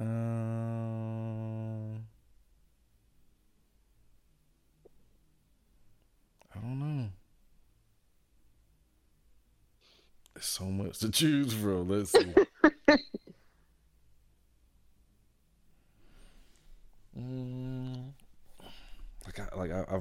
don't know. Let's do. I'm gonna do. Okay, I think I'm gonna do Nissan Versa Coupe. Nissan Versa Coupe by Jordan Ward. I don't think I've played that one on here before, but I'm gonna have to go back and add it in hindsight as usual. But okay. I think I'm gonna go with that Nissan Versa Coupe by Jordan Ward. But as usual, guys, good morning, good afternoon, good evening, good night, wherever you are. Like, share, and subscribe. Appreciate it. Shout out to the listeners in Ohio, Stockbridge, the UK, and shout out to all the listeners that wrote in for listener mail. You know who you are. I shouted you out earlier. Be nice to people. Try to be understanding, especially if it's something that you have no clue about. Don't interfere with people's work. Don't do that. And the stagnant women just want to travel, you know, and try to learn something new. Yeah. And watch Rosewood. Go ahead, my bad. So wear your mask. Wear your mask or get a vaccine. You have to do one of the two, I guess. I guess it's kind of making it mandatory too, but do something. You can't do nothing. Please. You gotta do something, please. But I think that's it. Anything else you want to add? Searching through the streaming options, it seems if you have Amazon Prime, Rosewood, or that's the most economical option for $2.99 on Amazon. People, other places it was like $3.99 and above. Yeah, I looked at that too because I'm definitely gonna buy it. I was either gonna look into Walmart, you know, like the DVDs they got in that box, but that's a lot to do. But I definitely want to get that movie because it's a really good movie because I want to show it to some people in particular. But check out Rosewood, check out Lovecraft Country, check out Watchmen. Do your history, do your research. Don't just let people lead you blindly. Open your eyes. Yeah. And peace and love to everybody and be nice. Good night. And we're out. All right. All right, I'll let you. Okay, have a good night. All right, you too. Bye. Mm-hmm. All right, everybody. We are now at the Song of the Week section, and we're going to go with Jen's song, Heaven on Earth, by Bobby Sessions and Rick Ross. Let's see what this is like. Yeah. It's Juneteenth, guys. I hope you guys are having a good weekend. Yeah. Hey, I knew that I would eat back at high school at the lunch line. I think about it sometimes. War inside the mind. I was 10 toes on the front line. Don't choke when it's crunch time. Verses become difficult and hooks harder to come by. Hoes harder to fuck now. Watch can't get it bust down. Read over them bank statements. The cash waste and Philippe Chow. White I guess was too basic. Need ice over your teeth now. Missed out on got a pretty good flow. Pacing the street now. God, I pray for more health, more peace, more wealth, more prosperity. Please keep these bitch ass niggas around me. You gotta manifest. Hold up, hey, young legend. Mixtape didn't blow up. Sit there and I don't own the rights to any of this music, guys, so please don't take me down. If you like the music that's being played, go out and support, search it, play it, stream it, buy it. You can't have no Walmart budget shopping at a Target, homie. Flow is bad, she left you for a bitch. Now she carpet munching. Sparkle left your eye, can't buy them bottles with them sparkles on them. Fuck that opportunity, it's about what you gon' do with it. Scales and AJ ruined my record, but niggas ain't even ruined it. Father's Day is Sunday. I was grinding, eating tuna fish, stressing over when that beat. Got your dads in your life, tell them you love them. Get on something nice and don't do the traditional thing or the cliche thing, tools and a tie. Watch. If I die before I wait, follow will, it's some M's that's inside my bank. I'ma spread it to my fam, make sure they good. Need mirror of my face deep inside my hood. If I die, please don't cry, dry your face. Leave roses by my grave while you pop champagne. Go watch in the sky, celebrate my time. If I live to see another sweat, come Rick Ross. Oh my God, to the niggas who be missing sleep. Haven't sat down on the toilet, it done been a week. Mind focused, eyes open, I'm a mental beast. If I make it in the heaven, pray I sin at least. Put my pistol on my person and I lace my sneaks. I pull a vengeance for my Rick Ross always has a good flow. Basement boys, penthouse prayers. Dead presidents will awake feds. Fast pretty cars followed by the raids. Payroll for the hitters, all expenses paid. My niggas still alive, somebody mama praying. Kill them with your counter, so my mama saying. We all started labels, now they all abandoned. Niggas running around, but I'm the only standing. Cocaine still a cargo, button up the panels. Know he did a large traffic in the family. And again, I don't own the rights to any of the music that you're hearing played, so please don't take me down. I gotta talk over this so that I won't get taken down. And if you are enjoying the music, you know,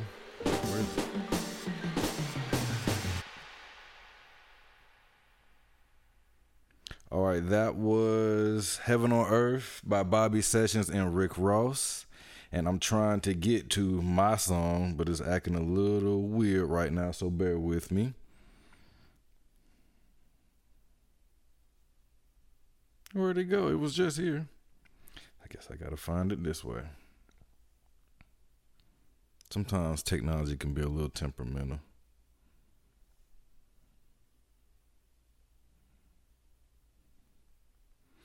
Anyway, and if you guys are listening, you don't know what Juneteenth is, that was the day, I'm giving you a brief history lesson. That was the day that slavery really officially ended, because in Texas, there was still slavery for a good period of time after the signing of the Emancipation Proclamation. So no, that isn't the day that the slaves were free, and the Emancipation Proclamation did not free the slaves at that time. It just freed the slaves. If you look at it, it's a lot of, you just got to know how to read what they're saying. And basically that just said free the slaves in the land of rebellion, which was the South. They were the only ones that were technically rebelling against whatever was going on in the world at that time. So just look it up, you know, do your research on it. But anyway, here is my song. It's Nissan vs. Coupe by Jordan Ward. I'm not sure if I played this on here before, but I love this song. It's just so smooth. You got a good voice. Put you in chill mode. And I do what I gotta do in my place of solitude. That's the Nissan vs. Coupe. Stick and move, it's not personal. 26 hours across the damn nation, 10 and 2 hand placement. What a dream, guillotine snuggling my advantages. But it's all gravy, what made me is risky chance taking. New kids with fan pages, new kids who booking gigs before school dance ages. 9, 10, 14, they again, this is Jordan Ward, Nissan vs. Coupe, off of A Peak at the Summit EP. Driving home from prom, I took so many naps back. Lucky she traded it, came back with 2 new hatchbacks. Thank God, let me fill the tank up. We don't got a train ride no more. We don't need a plane ride, let's road trip this shit. Pack everything that I own on Route 66. From Dutchtown to Tinseltown, I don't own the rights to any of this music, guys. And I do what I like, share, and subscribe if you like what's going on the show. If you like the music, support these artists. Stream, buy, download, whatever you need. And as always, if you like the show, like, share, and subscribe. Technical difficulties, guys. I got cut out again. I gotta figure that out. Work on my life, come out the script. I just stay low key on the grind and out the mix. Probably should rest more. Just go chill on the couch and shit. Ask anybody. I only go to the house to shit. About to flip out if somebody don't notice that I've been growing.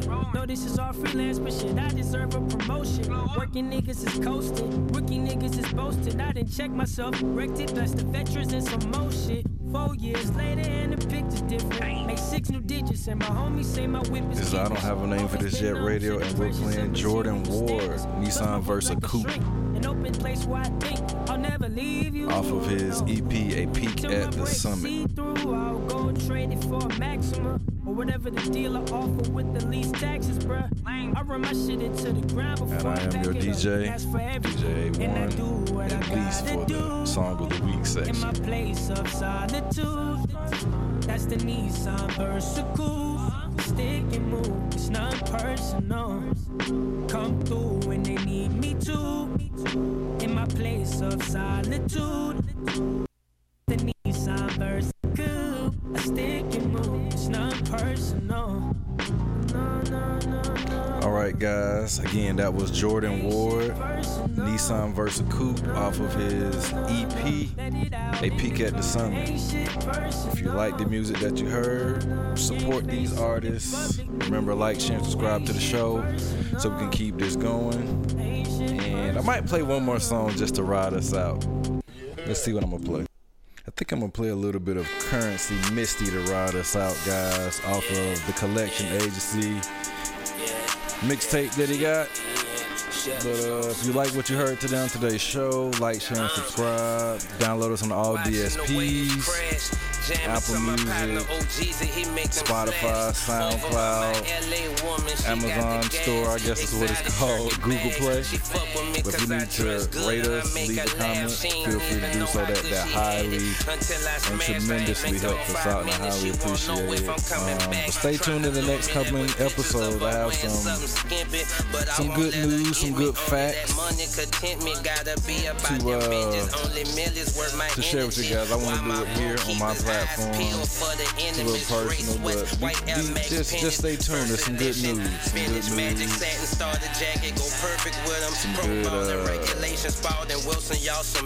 Information, I guess I'm gonna leave it at that. Some of you guys may know, some of you may not. But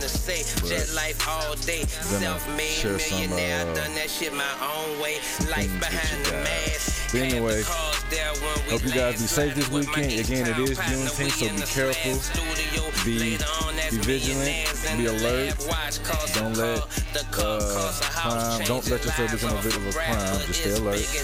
Enjoy your weekends. And again, Father's Day is Sunday. Tell your fathers that you love them if you still have them, and do not get them a watch. Do not get them a tie.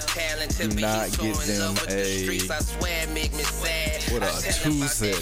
We want good gifts too. Dads and men need good gifts too. But anyway, guys, I'm gonna let y'all ride out.